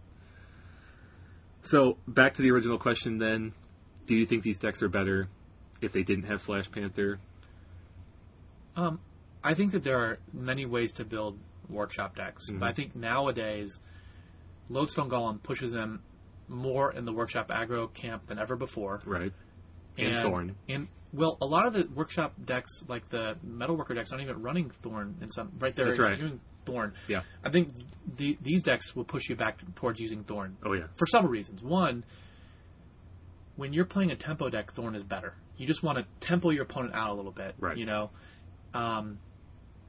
Whereas, you know, if you're playing like a Metalworker deck with Steel Hellkites and so on and so forth, the cost of that tempo card is higher, not because the tempo isn't real, but because there are other cards you really want to include. Like, you know, if you're running Steel Hellkite, you might really want to run a Metalworker, and you might really want to run some Worm Coil Engine, and, you know, what else do those decks play? They're different. All kinds of big guys. Karns, Duplicants, Trikes. Yeah, those things. Those cards aren't tempo anymore compared to this stuff. Right. Right. So I think the starting point for last year's design of our workshop aggro deck, I was asking a very fundamental question. Given Lodestone Golem's presence, what cards synergize the most with Lodestone Golem? We explained that Chalice of the Void is hugely synergistic because the one weakness of Lodestone Golem is artifacts, and Chalice, you know, shores up that weakness. That's also why we ran Null Rod, because Null Rod shores up the main weakness of Golem. Right. So turn 1 Lodestone Golem, turn 2 Null Rod is essentially, in some ways, functionally equal or superior to the Chalice. Right. Because you want your opponent to get those cards out of their hand if they're going to be useless. And now you have Phyrexian Revoker, which performs some of the function of Null Rod in turning off Time Vault and Moxen. So you don't even need to rely as heavily on Null Rod or even run Null Rod at all. Which is just another effect of how we're talking about there's so much overlap now. You have to cut cards. You can't play all the good ones. Yeah. That's to say nothing of Phyrexian Metamorph, too. Right. Which can double the function or amplify the function of all these cards. So one of the differences, when I was designing that deck that we played last year, I looked at every single card that had ever seen play in a workshop deck. Really, I created a giant list. It was like 100 cards. Right. And I looked at each and every single one of them, and I asked the simple question, how good is this card with Lodestone Golem? And the absolute best cards with Lodestone Golem made it into the deck, and the cards, you know, in order. So I looked at Chalice of the Void, super synergistic with Lodestone Golem. Null Rod, super synergistic with Lodestone Golem. Tangle Wire, super synergistic with Lodestone Golem. You know, the card that sort of made it in, Wasteland, obviously, super synergistic, was Juggernaut, because Juggernaut improves. Juggernaut, in the presence of the deck, allows you to play a consistent tempo game. That is, if you don't draw a Lodestone Golem, but you draw all these sphere effects that are just tempo plays, you have nothing to seal the deal, and so your opponent can eventually win. Right. Now, I also ran Smokestack in that deck. Remember, we had 4 Smokestack, 4 Juggernaut, and 4 Right. Golem. So the Smokestack was a way that you could seal the deal. But there's really no need for Smokestack these days. Right. It's far too slow and doesn't impact the board in the way you want to. It has some synergy. It's not a dead play, but it's just not nearly as Also started with 4 Steel... what's the copy card? The Sculpting Steel. Right. Because that card is incredibly synergistic with Lodestone Golem. There's probably no better play after a turn 1 Lodestone Golem than Sculpting Steel. Yeah, and Phyrexian Metamorph is just better. Right. So I think we can ask that same question today, right? Mm-hmm. Which is, how do you maximally synergize with Lodestone Golem? And well, it seems that all these decks, at least the mono brown version, is really an exercise in that same logic that you're talking about. Although the specific example that John Richards has from Bloomberg, he still doesn't play all the cards you mentioned. He's not playing Null Rod, for example. None of these decks are. Now he does have the main deck Chalices, and why do you think these players don't like Null Rod? He's got the full complement of Metamorphs. Why is everyone so critical of Null Rod? I don't know. All I can say is the importance of Time Vault, people would be in the past, and I'm talking 4, 5, 6 years ago, I did not want to play Null Rod in my workshop decks because I was playing a 5-color control deck and I needed my Moxen to function. Right. These decks, there's been so much acceleration in the efficacy of your spells over time that cutting off your own Moxen is worth it when you have so many creatures that are so effective, easier to cast, and disruptive. Back in the time when I needed to cast a Smokestack and a Tangle Wire and have a Sphere out and be able to pay for my own spells and still cast things like Demonic Tutor, like you mentioned earlier, Null Rod was hugely tilted against me. I was hurting myself more. Right. In this day and age, especially with the presence of Lodestone Golem increasing your opponent's reliance on their own Moxen, and also the omnipresence of Time Vault, Null Rod is just so much more effective than it was then, and it doesn't hurt you as much. So, to simplify what you said, when you play a 5-color workshop deck, your Moxen are better than your opponent's. Every one of your Moxen's better. Your Mox Ruby is better than their Mox Ruby. Because all of them have applications. Every single one of them is better. You're casting Balance, Regrowth. You're playing these broken spells. Yeah, Crop Rotation, Demonic Tutor, Ancestral Recall. You've got a one drop in almost every color. Chaos. Yeah. It's incredible. Your Moxen are better. Null Rod, but when you play turn 1 Juggernaut, turn 2 Null Rod, the Null Rod may just be good enough to win the game. Yeah. Now, sometimes it won't, but if your opponent has a Moxen heavy draw, like they've got their Sensei's Divining Top and their right, their Grim Monolith maybe, you can trace almost every card in this mono brown list we're looking at here back to synergy with Lodestone Golem, with the possible exception of Precursor Golem. That's an interesting card. Precursor Golem, I think, is arguably, it sort of fills that Juggernaut space. Well, this deck has far more creatures than you or I would put in a Workshop aggro deck. It has the Precursor Golems in addition to the Juggernauts. He's got 20 creatures? He has a lot. He has 19. He's not playing Null Rod. He's got 23 creatures if you count Metamorphs. Tangle Wire either. Yeah, that's the most I've seen. Heavy weighting toward creatures here, and including the 4 Revokers. There's basically no missing creatures here from this archetype. So, do you agree that these decks should be playing for Thorn of Amethyst? Yes. Do you think these decks should be playing for Sphere of Resistance? I think there's a chance 3, maybe 7 of those cards is right, but 3 or 4. Do you think that these cards should be playing Trinisphere? That's a really interesting question. I like Trinisphere a lot. I like it for its simple power, and the 9/13 spheres is you just get so many really powerful plays. And this deck can play out from under its own Trinisphere better than any Workshop deck can in history. What are the auto includes? Let's start with the auto include. Like the cards, there's no debate you must run. Ignoring lands for now. Yeah, we'll go back. We'll go to lands later. Sure. Well, Lodestone Golem is the top of the list. It's the poster child for the archetype in this day and age. Okay, that's the auto include. That should go in every single version. Yes. What about Chalice of the Void? Not necessarily. See, I think it's an auto include. I think that not running it is just a tremendous mistake. I think that I can't imagine less than 99 decks out of 100 not having Chalice. Well, at least 3. I think it has everything to do with the whole rest of the deck. I think there are scenarios where you can let's construct find the deck. consensus. Let's sure. go through the different cards. Sphere Resistance, auto-include. Yeah. Thorn of Amethyst, auto-include. Yeah. Trinisphere, auto-include. Not necessarily. Tangle but Wire, auto-include. Yes. Phyrexian Metamorph, auto-include. No, not auto. Revoker. Yes. Tangle Wire. Tangle Wire. Yes.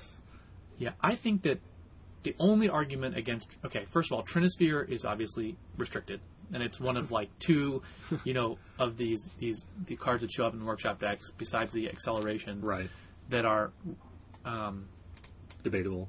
I said that are restricted. I mean, there's Strip Mine and Trinisphere are the two cards that are genuinely unique to workshops. Right. Obviously, Strip Mine is used in fish decks that are restricted. And I think Trinisphere is so important because it can lead to blowouts. Like a turn 1 Trinisphere can just win a game when your opponent has like their Mox and draw or whatever.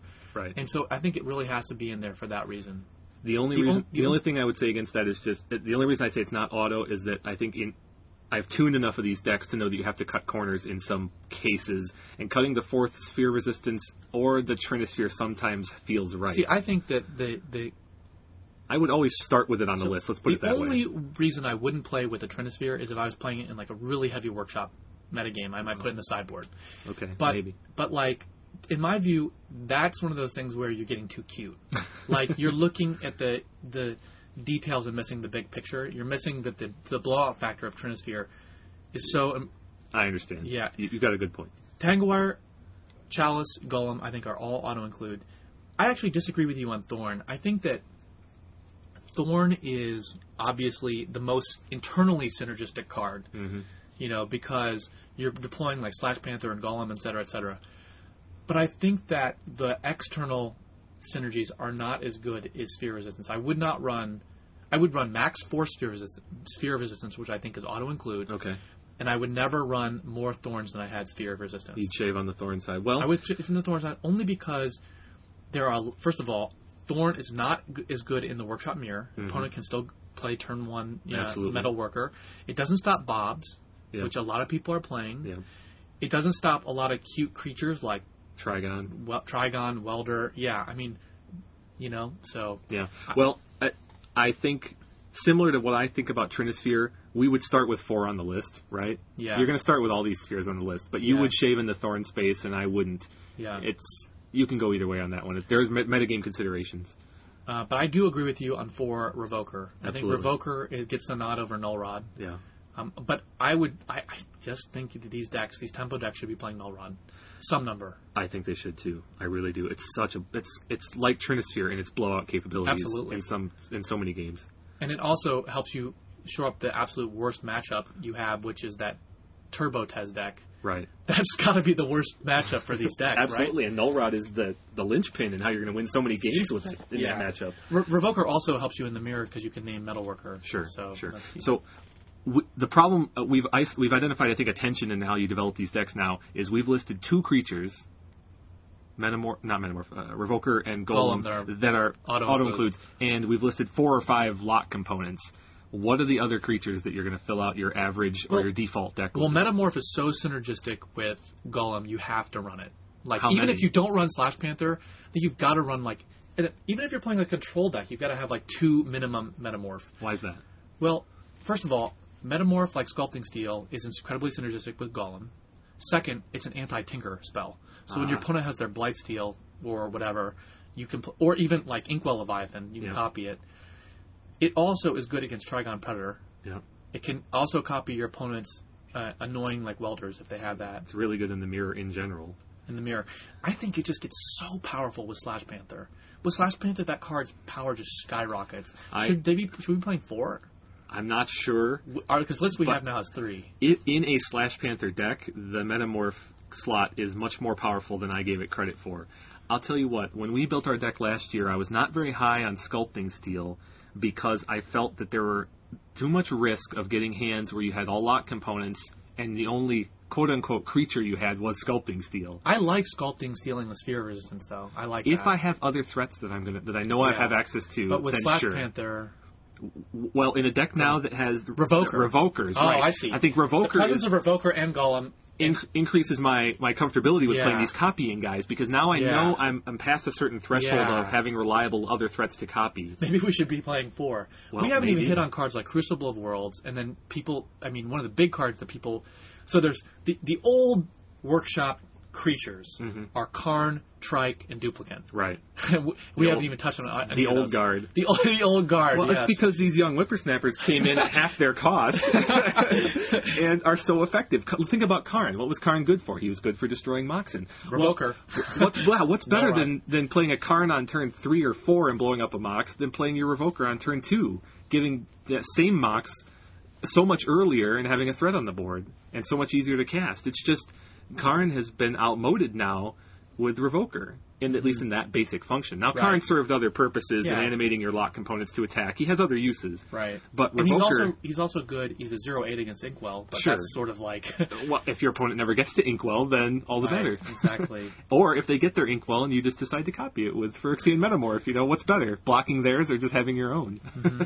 Which you can block theirs with. And your Juggernaut isn't forced to attack and do it either. Yeah, exactly. What an upgrade. Could you believe that? So at this point, we've got kind of a hybrid, not hybrid, but what's the word you used to use for when you took all the possible configurations of a deck and then consolidated them into the one you were going to choose? What did I call that? You did that in multiple articles, I remember. You used to talk about it all the time. Composite. Composite, there you go. I think we started with a default list that's a composite of the two decks we've discussed here. Well, I think the deck that we built is basically just how would you update the deck we played last summer? Right, it's a So, natural extension. Our deck is 4 Golem, 4 Chalice, 4 Thorn, 4 Sphere Resistance, 1 Trinisphere, 4 Revoker, 3 Metamorph, and 3 Null Rod, right? Right. But we had 2 Crucibles last year, and we're not running Crucible, and this deck, the deck we have is probably weak to the mirror. We both agree. What do you think is the role of Crucible in the modern Workshop aggro deck? I'm going to flip that. You answer the question, because that's a good question. Coming from the Workshop Control / Prison history that I have, that card was a linchpin in terms Pivotal. of inevitability. I was never more happy than to get that card. It was offense and defense. It protected my mana base since, as you've mentioned, the 5-color Workshop mana base was so weak, and it provided me with that inevitability to slowly whittle my opponent down. Now, in this day and age, you don't need the inevitability. Wait, slow down there. You said it. How was it defense? I can say it's offense because you're playing. It was defense in case keep in mind, I was playing a deck with Gemstone Mines at the time, so it got those back in a pinch, but also against opposing Wastelands. I was cold Right. sometimes with a 5-color control deck to my opponent's Wasteland on a City of Brass, for example. Or Workshop Mirror. Or the Workshop Mirror, of course. So Crucible played offense and defense in that deck. Crucible, I think, is historically one of the most important Workshop printings of all time. At least in terms of its historical importance, because you had Trinisphere, you had Mirrodin, and then you had Trinisphere being printed. Right. And it really wasn't until Crucible was printed that Workshops just took off. Right. And there were some subtle interactions. Perhaps the most important was the interaction between Smokestack and Crucible. Oh, yeah. That is, and for people who don't know this, before you used to ramp Smokestacks and then sort of shut them off and then bring them back with Welder. But with the Crucible, you could set the Smokestack at 1, continue to recur your lands every turn, and because your deck was all permanents just about, you would eventually outlast your opponent. So Crucible brought into the Workshop archetype, particularly Stacks, a new interaction to support Smokestack. A new way to shape the game as you played the prison approach, such that the first Smokestack you played was in play at the end of the game. Yeah, it could remain in play the whole Right. game. Which when we Just built set at Stacks, when we built Stacks so many years before, that would never happen. When we first got together and threw together Stacks in like 2002, Right. that deck was just... It was radically different. You draw 7, draw a bunch of cards, got a huge board. Meditates. Right. And then you just ramp the Smokestacks, let them die, and then play another. Right. Well, and skipped your turn when it had 2 or 3 counters on it. Right. And with the Crucible, that strategy changed entirely. Right. So Crucible today certainly is not as important when you don't have Smokestack around, but it seems to me that Crucible is really important in the Workshop Mirror. It's one of the most important cards. It is. It's really, you could build the deck without it. All the synergies and goals of disruption and tempo we've talked about, none of them depend on Crucible. Right. You could build a deck without it. But in the Workshop Mirror, when your opponent has Crucible and you do not, you will suddenly realize it smooths your mana, meaning you can Wasteland your opponent and get the Wasteland back. You can play City of Traders more aggressively because you'll have access to them again later. You can disrupt your opponent, but against the modern blue decks, its Crucible is not nearly as disruptive as it once was, especially because Gush is now omnipresent. Yeah. And against the Workshop Mirror, there will be games when you won't have time to be disruptive. Right. Like you have to play a threat instead. Like if your opponent plays a Precursor Golem or a Slash Panther, the time you're spending wastelanding them is time that's playing into their tempo strategy. So, do you think our deck is weak to the Workshop Mirror? I think that there is there's a bigger creature Workshop build that would destroy this one reliably. Like the Wormcoil Engine Steelhell Kite lists? Well, Metalworker lists, I think there's a middle ground between hyper-aggressive Slash Panther build and a full-on Metalworker list that has multiple 6 costs in it. I think there's a middle ground. Like what, Karn? I think that Precursor Golem and Karn, the 5 casting cost creatures, are the pivot point in that. Yeah. Because if you play a Slash Panther and your opponent plays Precursor Golem, you're boned. All other things being equal, you're very unhappy. So I think that's the pivot point. You can build a slightly bigger, beefier Workshop deck that has those 5 costs in it, and maybe Trikes and Dupes, a couple of each, without going all the way to the Metalworker route, that's going to have an advantage in the Workshop Mirror. Duplicate's very interesting. Yeah.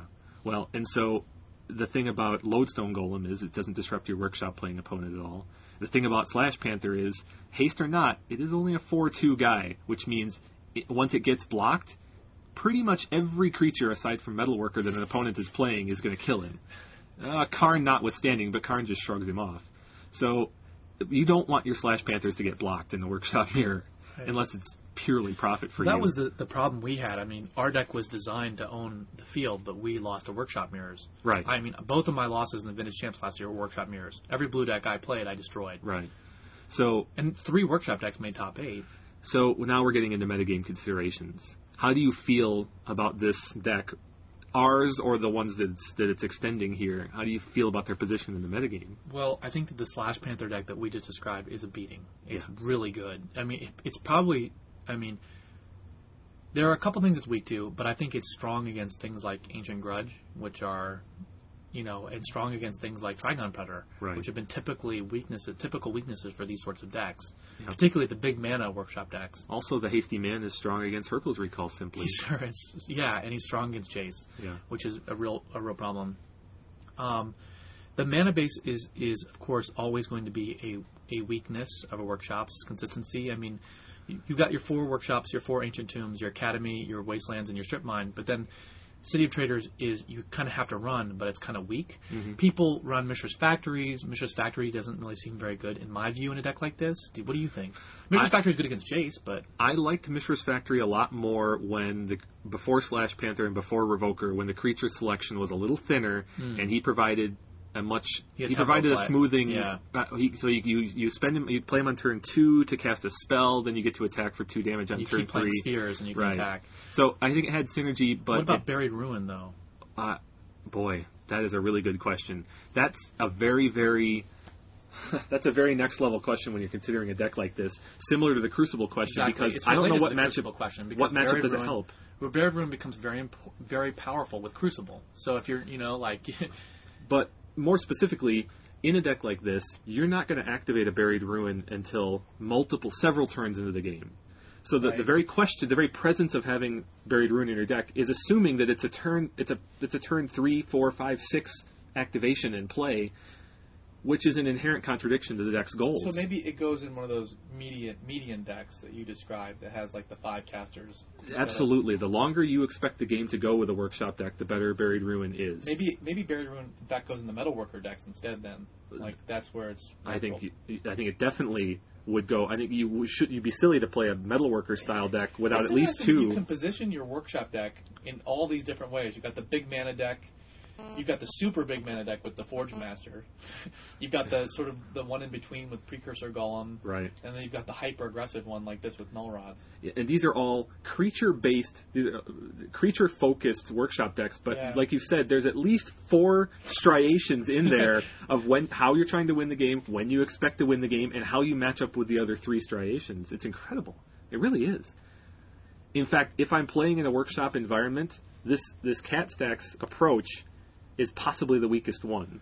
I would not expect if I'm playing in a 7 or 8 that's enough to round, dissuade me from wanting to play it at work the Vintage Champs again. If I'm playing in a 7 or 8 round tournament, I would and I expect to reliably face maybe 4 workshop playing opponents in that tournament. Okay. Maybe in the Northeast. So how do we tune our list to beat workshops then?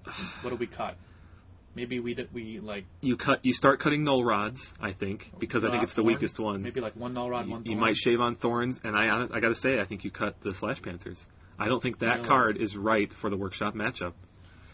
The Revoker is still useful because it can shut off Metalworker is a big one, but also Steel you can just Hellkite. buy Tempo. Oh, Steel Hellkite! You don't want to get hit by a Steel Hellkite. Yeah. So in the Metalworker decks, you want to revoke almost all of their guys. Revoker's good in every single version of the workshop, which is why I think it's a staple. I think it's at the top of the list. And you don't shave on Lodestone Golems because you are going to play some non-workshop opponents, even in a heavy workshop metagame. So you don't cut those guys. But Slash Panther is, I think, the first card on the chopping block. What about this? I don't think that John Richards' deck is weak in the workshop mirror. He's got 23 creatures. He probably owns the workshop mirror. He's playing the 5 casting cost guys that I'm talking about. He only has one of them. He doesn't have Karn. Well, but he has 4 Precursor Golems and 4 Metamorphs. But he also has 3 Juggernauts. Well, this thing should own the workshop mirror, shouldn't it? I think it would be very well positioned in the workshop mirror, yes. It still has a problem, though, with 6 casting cost guys. Hellkite, yeah. This deck, almost any workshop deck, does not want to see a 6 casting cost guy come out of the opponent. But he's got 4 Phyrexian Metamorph, which will copy the Steel Hellkites. Don't get me wrong. His opponent plays Steel Hellkite. I copy it. I mean, I have 2 Steel Hellkites. Right, but don't you think that Metalworker deck's playing its own set of Metamorphs these days?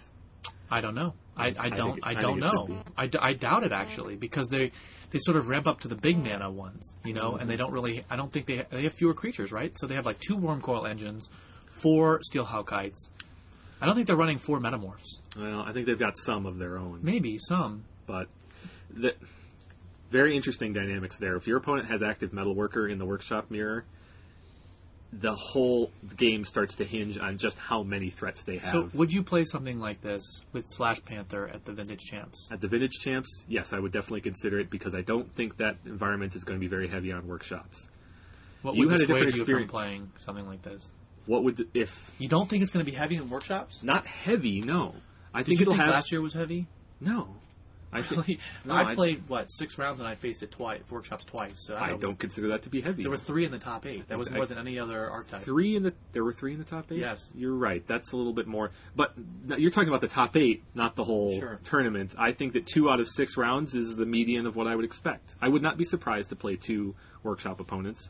But here, so you have to beat at least one of them. You have to beat at least one. I would expect that the median is probably 1.5. So about workshop opponents you're going to play in the Vintage Champs. What would dissuade you from playing Slash Panther deck? Well, my experience last year with our workshop deck in general dissuades me a little bit, but mostly I would say it's simply not the best deck in the environment. I think a blue deck is. So this beats all the blue decks we have together right now. Yeah, but we haven't played all the blue decks necessarily. I agree. This deck is well positioned against blue decks. And this beats Paul's deck. Yeah. And this beats my deck. And this beats...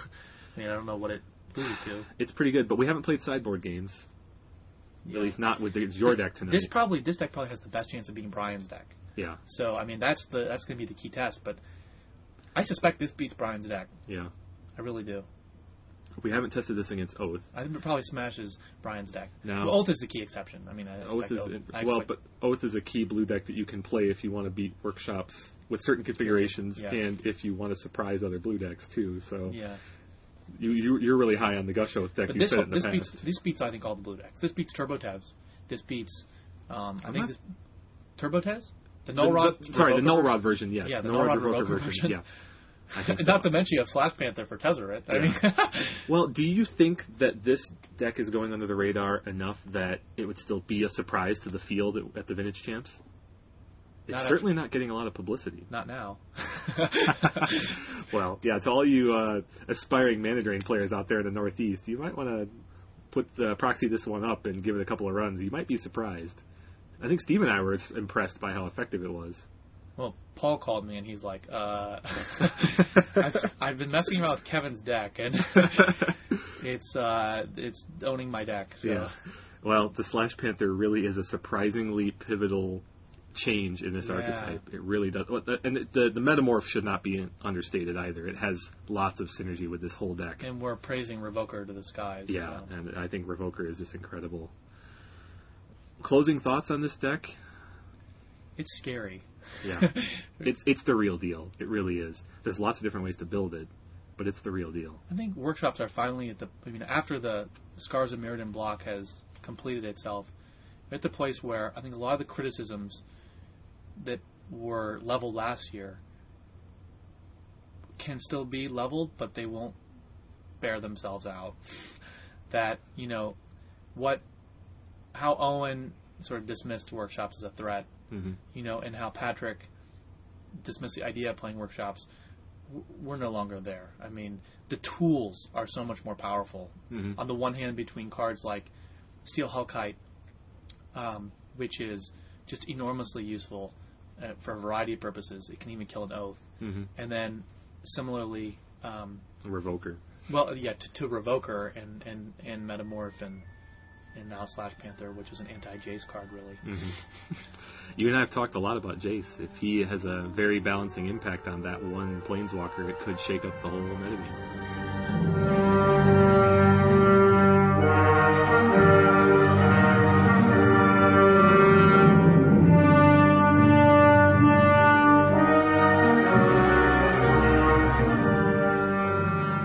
Okay, Steve, that was a fun discussion. We do have to get some listener feedback for this week. We've got actually a couple things to cover here, more so than in prior episodes even. Let's start with Yeah, I know. Let's start with our last prior question of the week. What M12 card will see the most play in Vintage? Now, we received a few feedback on this, and to my surprise, we got a couple of people saying the Fundial, which... I hope. I know, I really hope. I can only hope. And then we had some other folks saying Buried Ruin.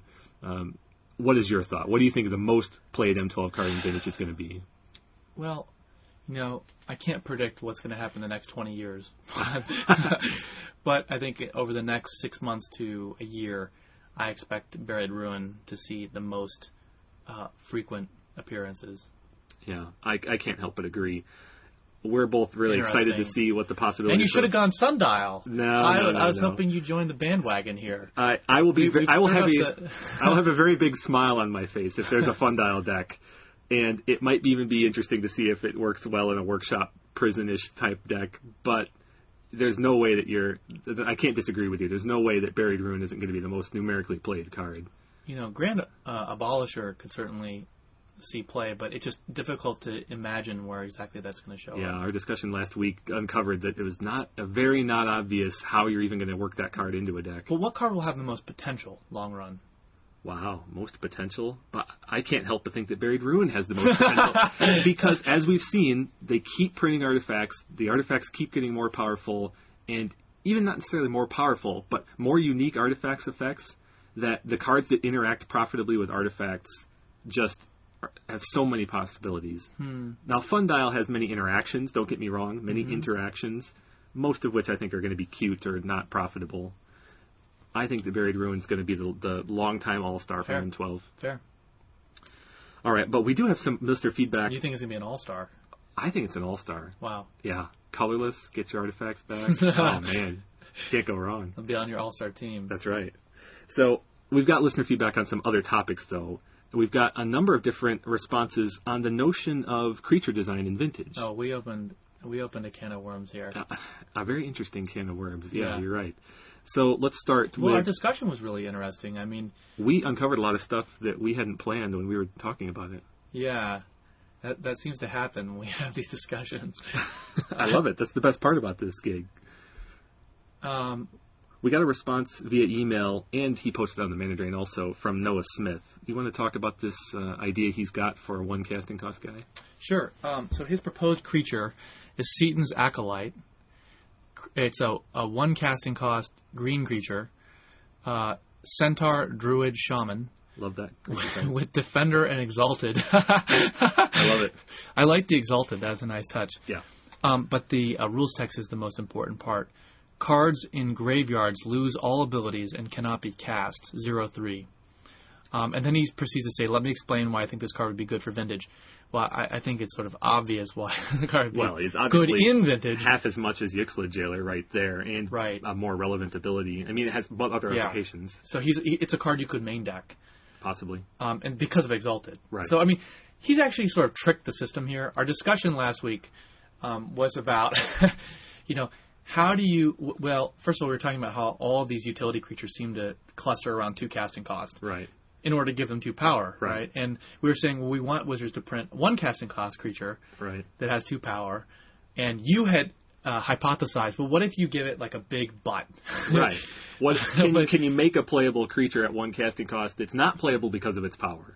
Right. But has a very low power or 0 power? How big would the toughness have to be? And in relation, what kind of ability would make it playable? Well, the point I was making, though, is that, a lot of these utility creatures derive their utility because they can also attack. So the tempo plays. Right. They disrupt your opponent while they generate a tempo. Right. And you flipped it and saying, well, what if you had a really big butt? Would it be useful enough? Right. Well, it wouldn't be useful in the tempo sense, but it might be playable anyway. Right. I think that what Noah illustrates is really the underlying principle that the power and toughness of a creature with a sufficiently useful function doesn't matter. I mean, like, if a creature does what this card does, it doesn't really matter. But he's sort of he's evaded the spirit of the discussion by giving Exalted. Right. Functionally having some power. Yeah. And power in a very useful way when it comes to aggro-type decks, too. Yeah. Exalted is another variant of haste in a lot of cases. So it's a kind of a hasty 1 power in some scenarios. But I agree with you. The Exalted kind of hedges this example. But you hit on a very interesting note, which is you're completely right in that the Grizzly Bear body it's definitely the median body for a utility creature. It's just the natural gravity point, low casting cost, yet still having effective attacking power. Right. And the utility. Yeah, but let's be more specific. By utility, we're saying these creatures disrupt the opponent. Right. They don't disrupt the opponent's creatures or their board necessarily. They might, but they mostly disrupt the opponent. Their strategy, yeah. They're very tactical. They're like spheres, but they're not. I mean, they prevent the opponent from doing particular kinds of things. Playing spells and whatnot, or at least those spells having their efficacy. Like Meddling Mage, or affects their graveyard, or Kataki, or affects the board or the opponent in some way, yeah. One interesting thing I'd like to get your thoughts on, though, is there are some 1 casting cost creatures that are played in Vintage. Noble Hierarch. Goblin Welder. Yeah. Recently, Stormscape Apprentice. Shaman. What is it about these 1 casting cost creatures that allows them to see play? None of them have more than 1 power. Well, Goblin Welder is all-star, for perennial all-star, though it's declined somewhat in recent years because of the mono brown. Right. See our discussion about color and workshop decks. But Goblin Welder was actually in blue decks forever. Control Slaver. Control Slaver. And in the restriction of Thirst certainly hurt its... There was a point a few years back. Am I right in saying that Goblin Welder was the most played creature in Vintage for a while? The one I even suggested could be restricted because it was so uniformly used. Right. It was used in like the Belcher deck. It was just an incredible effect. I mean, I don't think that there's an easy answer to your question. I think that if some of those fish creatures were 1 casting cost, they would see play. But they're at 2 casting costs, so they actually have real power. Right. Well, our teammate JP is fond of saying that some creatures basically cease to be creatures. That a card like Goblin Welder, the type creature on that card is irrelevant to its function. It could be an enchantment that tapped or an artifact that tapped. And it's the fact that it has a 1 power, 0 power, 1 toughness, 20 toughness has no bearing on its playability in Vintage. What do you think about that notion? I don't agree with that. I think a creature is a creature, and... you are technically correct. The best kind of correct. I mean, this goes back to what we were saying, that the Invitational and other things like that opened up a lot of design space. Right. And you see more creatures that are clearly not there for combat purposes, but other purposes. Mm-hmm. And just because a creature's has other purposes or functions doesn't mean it's not any less of a creature. I mean, Ophidian was not there for combat. It drew cards. Through combat but it wasn't sort of like a combat creature. You know? I would say what you've just described there, though, I think is just another way of saying what JP would say, which is if you're not there for combat, then you're not a creature. You're not a creature, basically. I think that notion has merit. I think that, well, to flip it another way, if what Goblin about Welder, a card like Hypnotic Spectre, though? I mean, it's not. I think it's sort of like a reductionism to reduce a card to its combat function. Sure, but creatures whose spell-like ability is contingent on them dealing their damage obviously puts them in the damage category. But there are cards that deal combat so efficiently that it's almost ridiculous to say that they're combat creatures. I mean, do you think that like a Blightsteel Colossus is a combat creature? Now you're getting the spirit. But what I go the other way. I mean, a Ball Lightning, is that a combat creature or is that just a burn spell? I think now you're getting the what I'm getting at. But I think this illustrates my point, which is that to reduce a card to either combat or non-combat sort of, I think Hypnotic Spectre is my case in point. Mm-hmm. It is clearly a utility creature. It disrupts the opponent directly. Granted. But it also deals damage and has evasion. I think you have to look at the card holistically. I don't think you can reduce it to one or the other and saying it's a 3 casting cost 2/2 flyer, right? Or it's a disrupting scepter. It's both. It's pretty clear to me that Hypnotic Spectre is not in the group of creatures that JP would refer to as non-creatures. I'm talking about those creatures that. What about Birds of Paradise? Never attack. What about Birds of Paradise? I mean, because that card. That's a good example. But that's an alpha. Well, it doesn't seem play in Vintage. What about Prodigal Sorcerer? When does that card attack? Prodigal Sorcerer crosses the line too because its spell-like ability is equal to its ability to attack. Basically, these creatures in the middle, like Hypnotic Spectre, that's a creature that's contingent on combat. I'm talking about the fringes, your Goblin Welders and your Blightsteel Colossus. These are not creatures in the way that we understand creatures. They're sources of damage. In Vintage, we don't really see a lot of hand-to-hand creature combat. They're not though.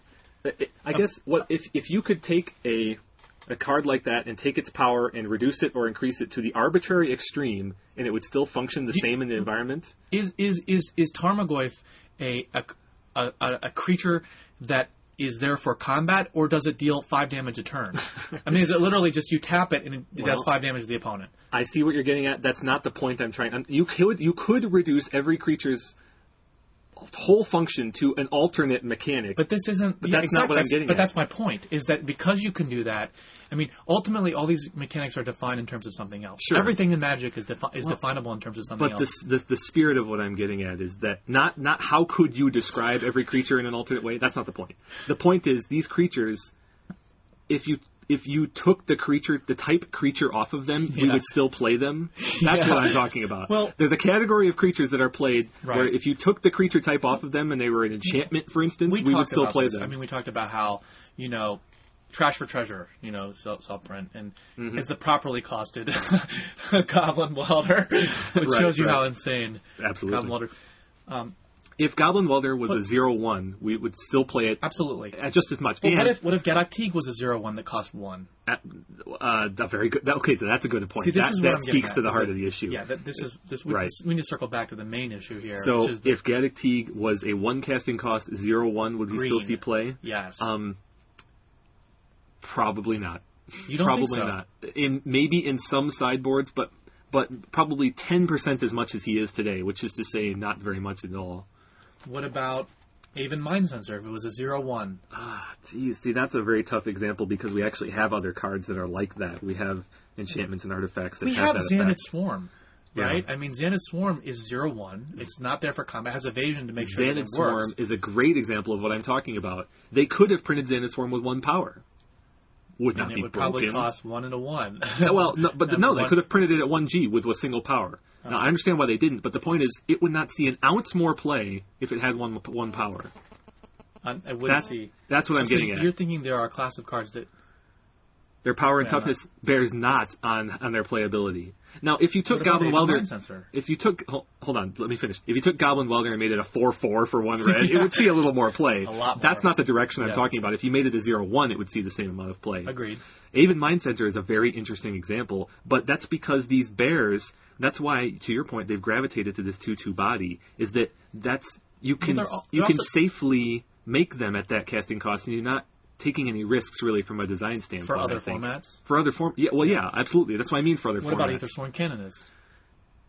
I'm sorry, what about it? Would it see play if it was a 1 casting cost 0/1? No.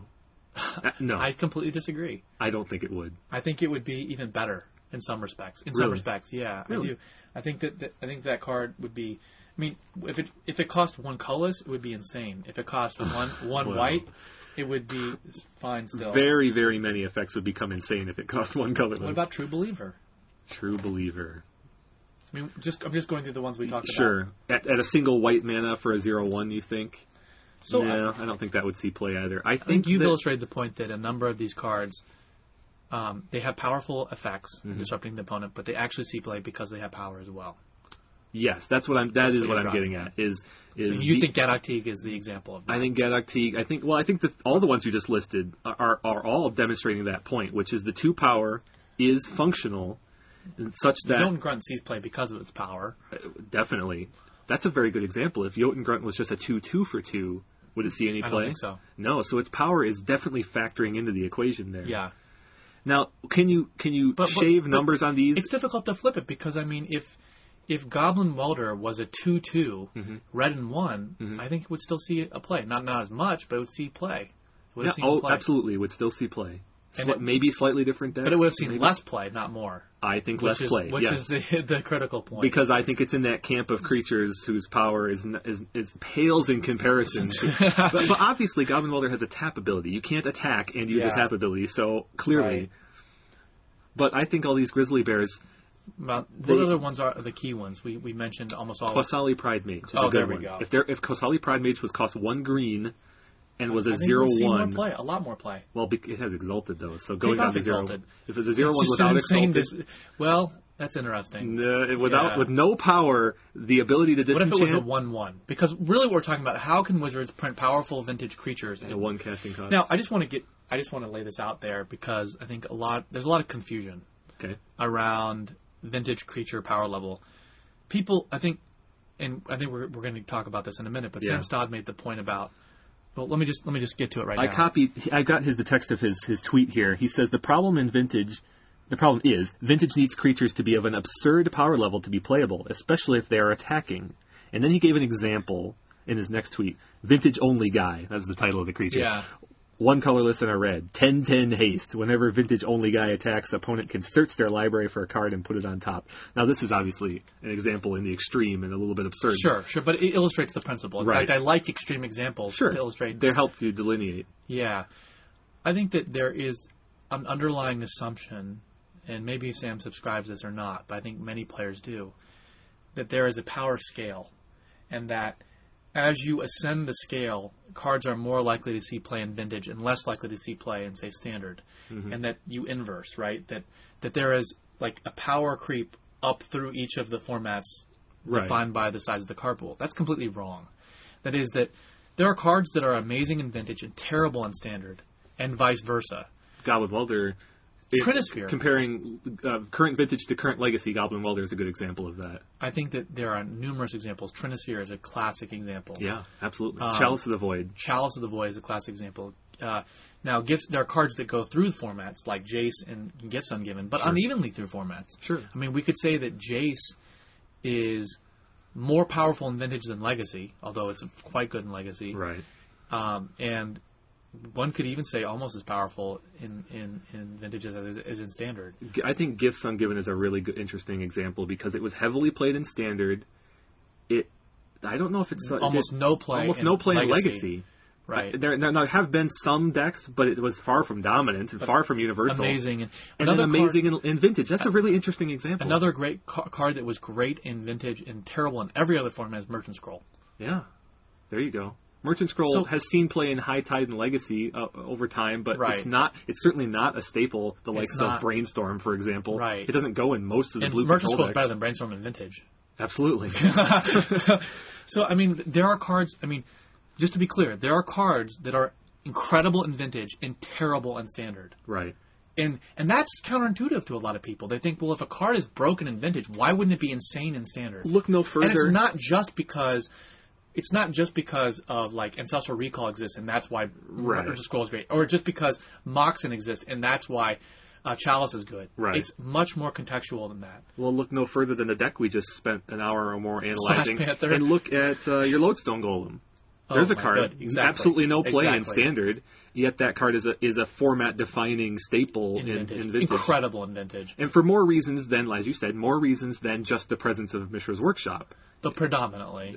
That's a big one, of course. It makes all those cards playable. I think a better example would be something like Metamorph or Revoker, which are very, very good in Vintage and Yeah. probably good in other formats. Yeah. But maybe not as good in other formats as they are going to be In Vintage. Type 2, Revoker has a place. Okay. There are some good targets. You can play him, but nobody's main decking 4 of them.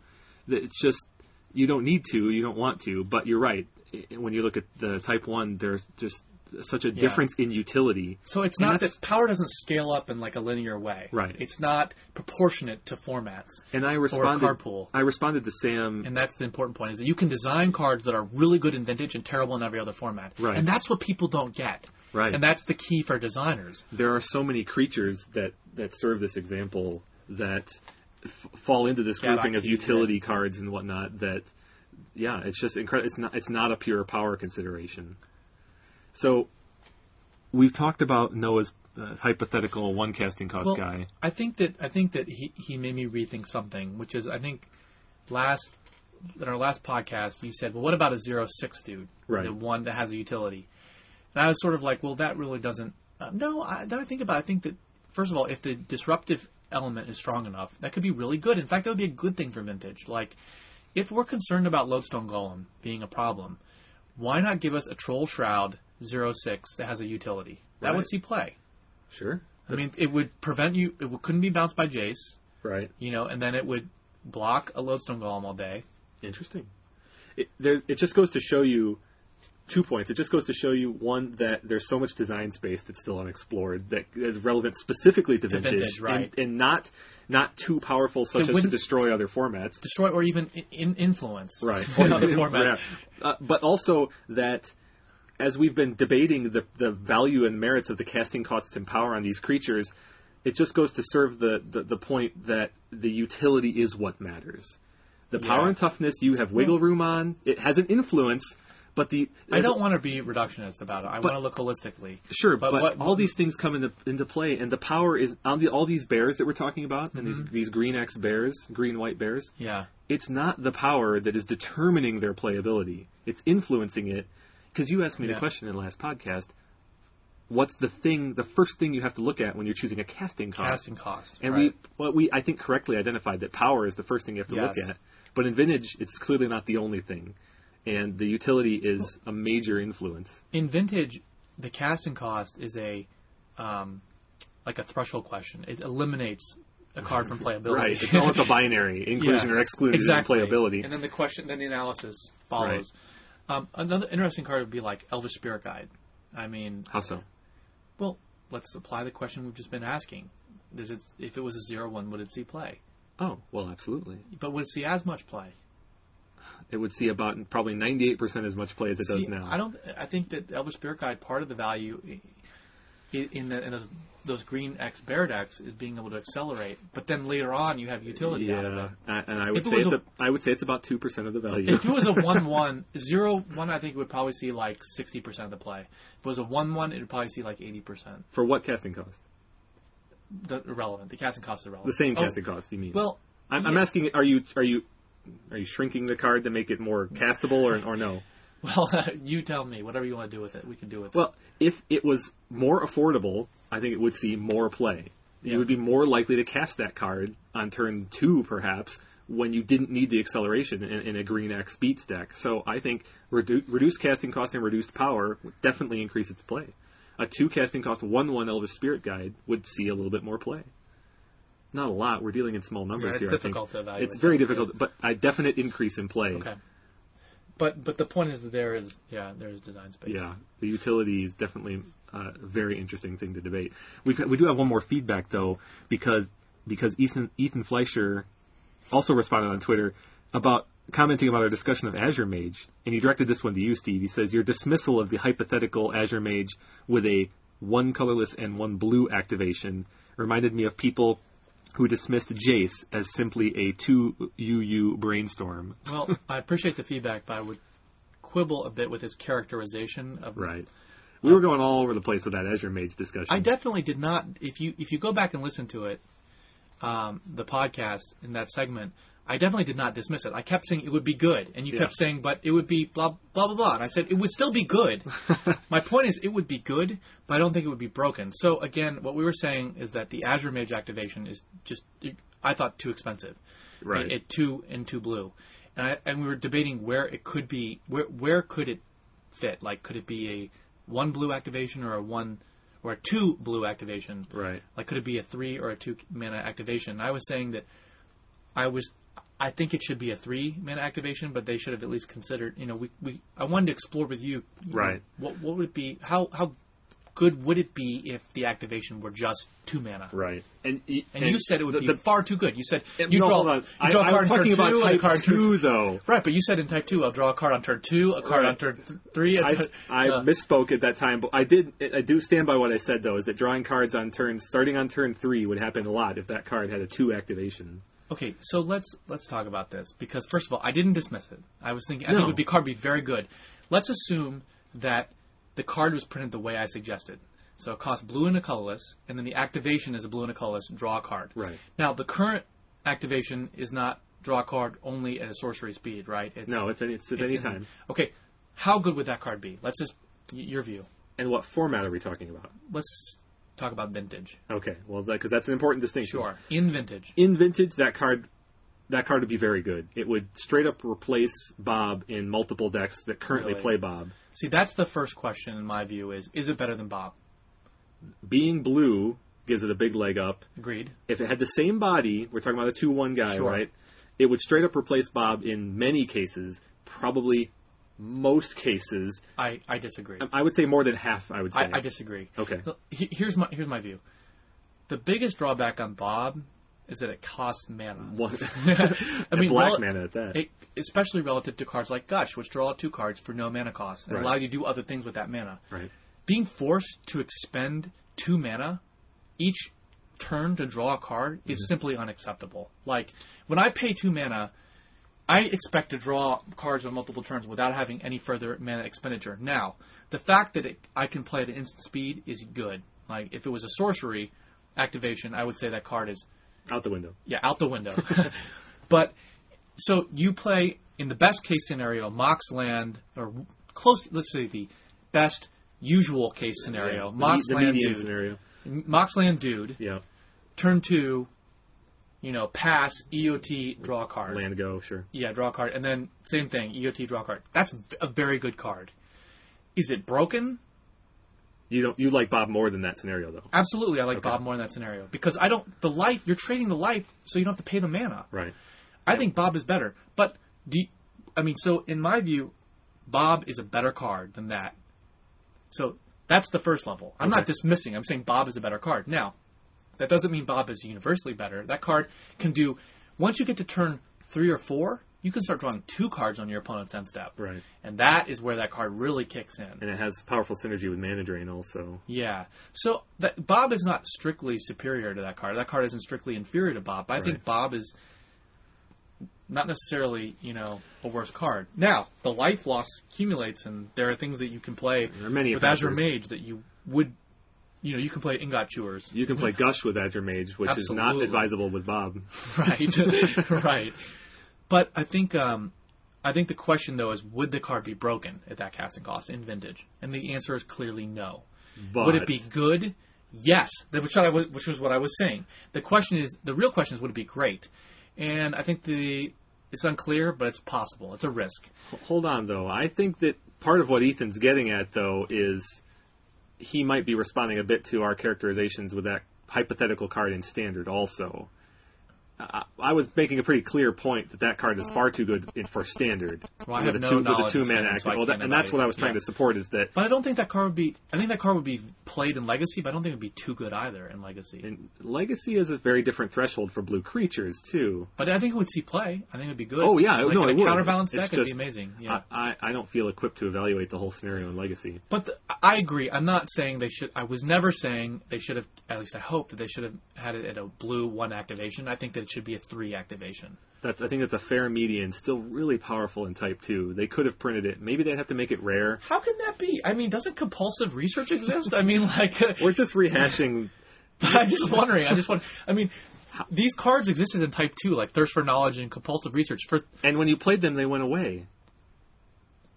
Yeah, and, This guy doesn't go away after you draw the first you can't card. even play it that quickly. I mean, I just don't understand how paying 5 mana Yep. to draw a card and 8 mana to draw 2 cards is too good in Standard. How is that too good? Doesn't Cruel Ultimatum draw 3 cards and do a whole bunch of other stuff at the same time? Right. I'm being serious. I'm being dead serious. How is that Well, too good? How is a 3 casting This cost? is a different environment than the Cruel Ultimatum environment. That card is not legal in Standard. Keep in Okay. mind. It is important Right, to and keep it costs the like rotation 3 in different mind. colors too. So, It's important to keep the rotations in mind. That was a very different environment than what we're currently faced with. but I'm just wondering, as a general matter, how can an 8 casting cost, spending 8 mana to draw 2 cards be too good? Because of when you spend that 8 mana. Spending it on That starting seems on fun. turns 2 and 3 in Standard, that's the best time to spend your mana is early. You get into the late game, and so on turn 5, you've got. Is that going to make a deck too good? I don't know if it'll make a deck too good. I really don't. But I'm telling you that with that's, Jace, you that's get to why. draw. You get to draw. Jace was a mistake. Can we agree? But I think I agree that Jace is a mistake, but Jace is a mistake not because it says draw a card, because it has the brainstorm effect. and because it Brainstorm costs is- 4, and because Yeah. the draw ability is Yeah, but -0. If the draw ability was -0 and it just said draw a card, it would not be what it is. Agreed. Because in Vintage, the most important thing is the brainstorm. I agree. And Like, not just drawing a card in every is different format. than drawing 3 cards. Keep in mind that Jace has never been If in a this card- format without If fetch this card lands. had the activation So- brainstorm, we'd be having a totally different discussion. We're saying draw a card. It's very important to point out that Jace has never existed in an environment without fetch lands. So the comment you just made about Vintage is not unique to Vintage. The Brainstorm has Fair, its power fair, in fair. Legacy, in Extended, in Type 2. Right, All right. the same places. Right. Yes, I agree. If Azure Mage had a Brainstorm effect, we'd be I having a was totally not different conversation. dismissing the hypothetical Azure Mage with the 1U activation. I was simply saying, I said it would be good. I just didn't think it would be Yeah. great. Well, Now, there's it a might reason, be great. I might be wrong about that. There's a reason But that's hardly that dismissal. there's a reason that Manic Activation is 4, and I would tell you it's not. Doesn't have anything to do with Vintage. Well, let's just think Vintage about could stomach a much more powerful and much lower you don't activation. think that the other formats could stomach a 3 activation. I mean, seriously, I mean, Could they? Now we're getting into vagaries of language here. That's fine. That a 3 activation Azure Mage would not destroy Type 2. It would not have to be banned. I don't think, like Jace Wow. was. But it would be very. It would be very 5 dominant. mana to draw a card. How can that be dominant? It's not just because you're being reductionist. Fair. You're being reductionist. It understand. doesn't end there. Is the Yeah. point. But I mean, I just... I know. I know. All right. Accumulated knowledges were legal in Standard. One How day. many years ago was that? Yeah. Deep Okay. analysis was... Thank you to all of us, or to all of you who gave us some feedback on a past episode. It was a fun episode to record, and we're having fun with the feedback still. Steve, anything else before our closing question this week? Well, I think that we've hit on a really ripe area of discussion, which Oh, is yeah. how to design cards for Vintage, particularly creatures for Vintage. We could have a whole podcast on that topic. Not like we haven't had 50% Yeah. on one already, but Yeah. And I think that there's a lot of opportunity and space to do that in ways that wouldn't negatively impact other formats. yeah, you're right. Absolutely, there is a very good discussion. It'd be really awesome if we could get some more dialogue with the folks on R&D on that one. All right, you want to hit us with our closing question this week? So since our focus today was on cat stacks and workshop design, we're curious what your top 5 auto-include cards are for a workshop deck, excluding mana sources. So what spells, what block parts or creatures are auto-includes in order of what? Most include to... Yeah, go ahead and give us the order. Very, very curious to see what people's number 1 and 2 are. So with that, thank you for listening to episode 4 of So Many Insane Plays. You can tweet us your response at Many Insane Plays or email us at somanyinsaneplayspodcast@gmail.com. And until next time, we wish you many insane plays.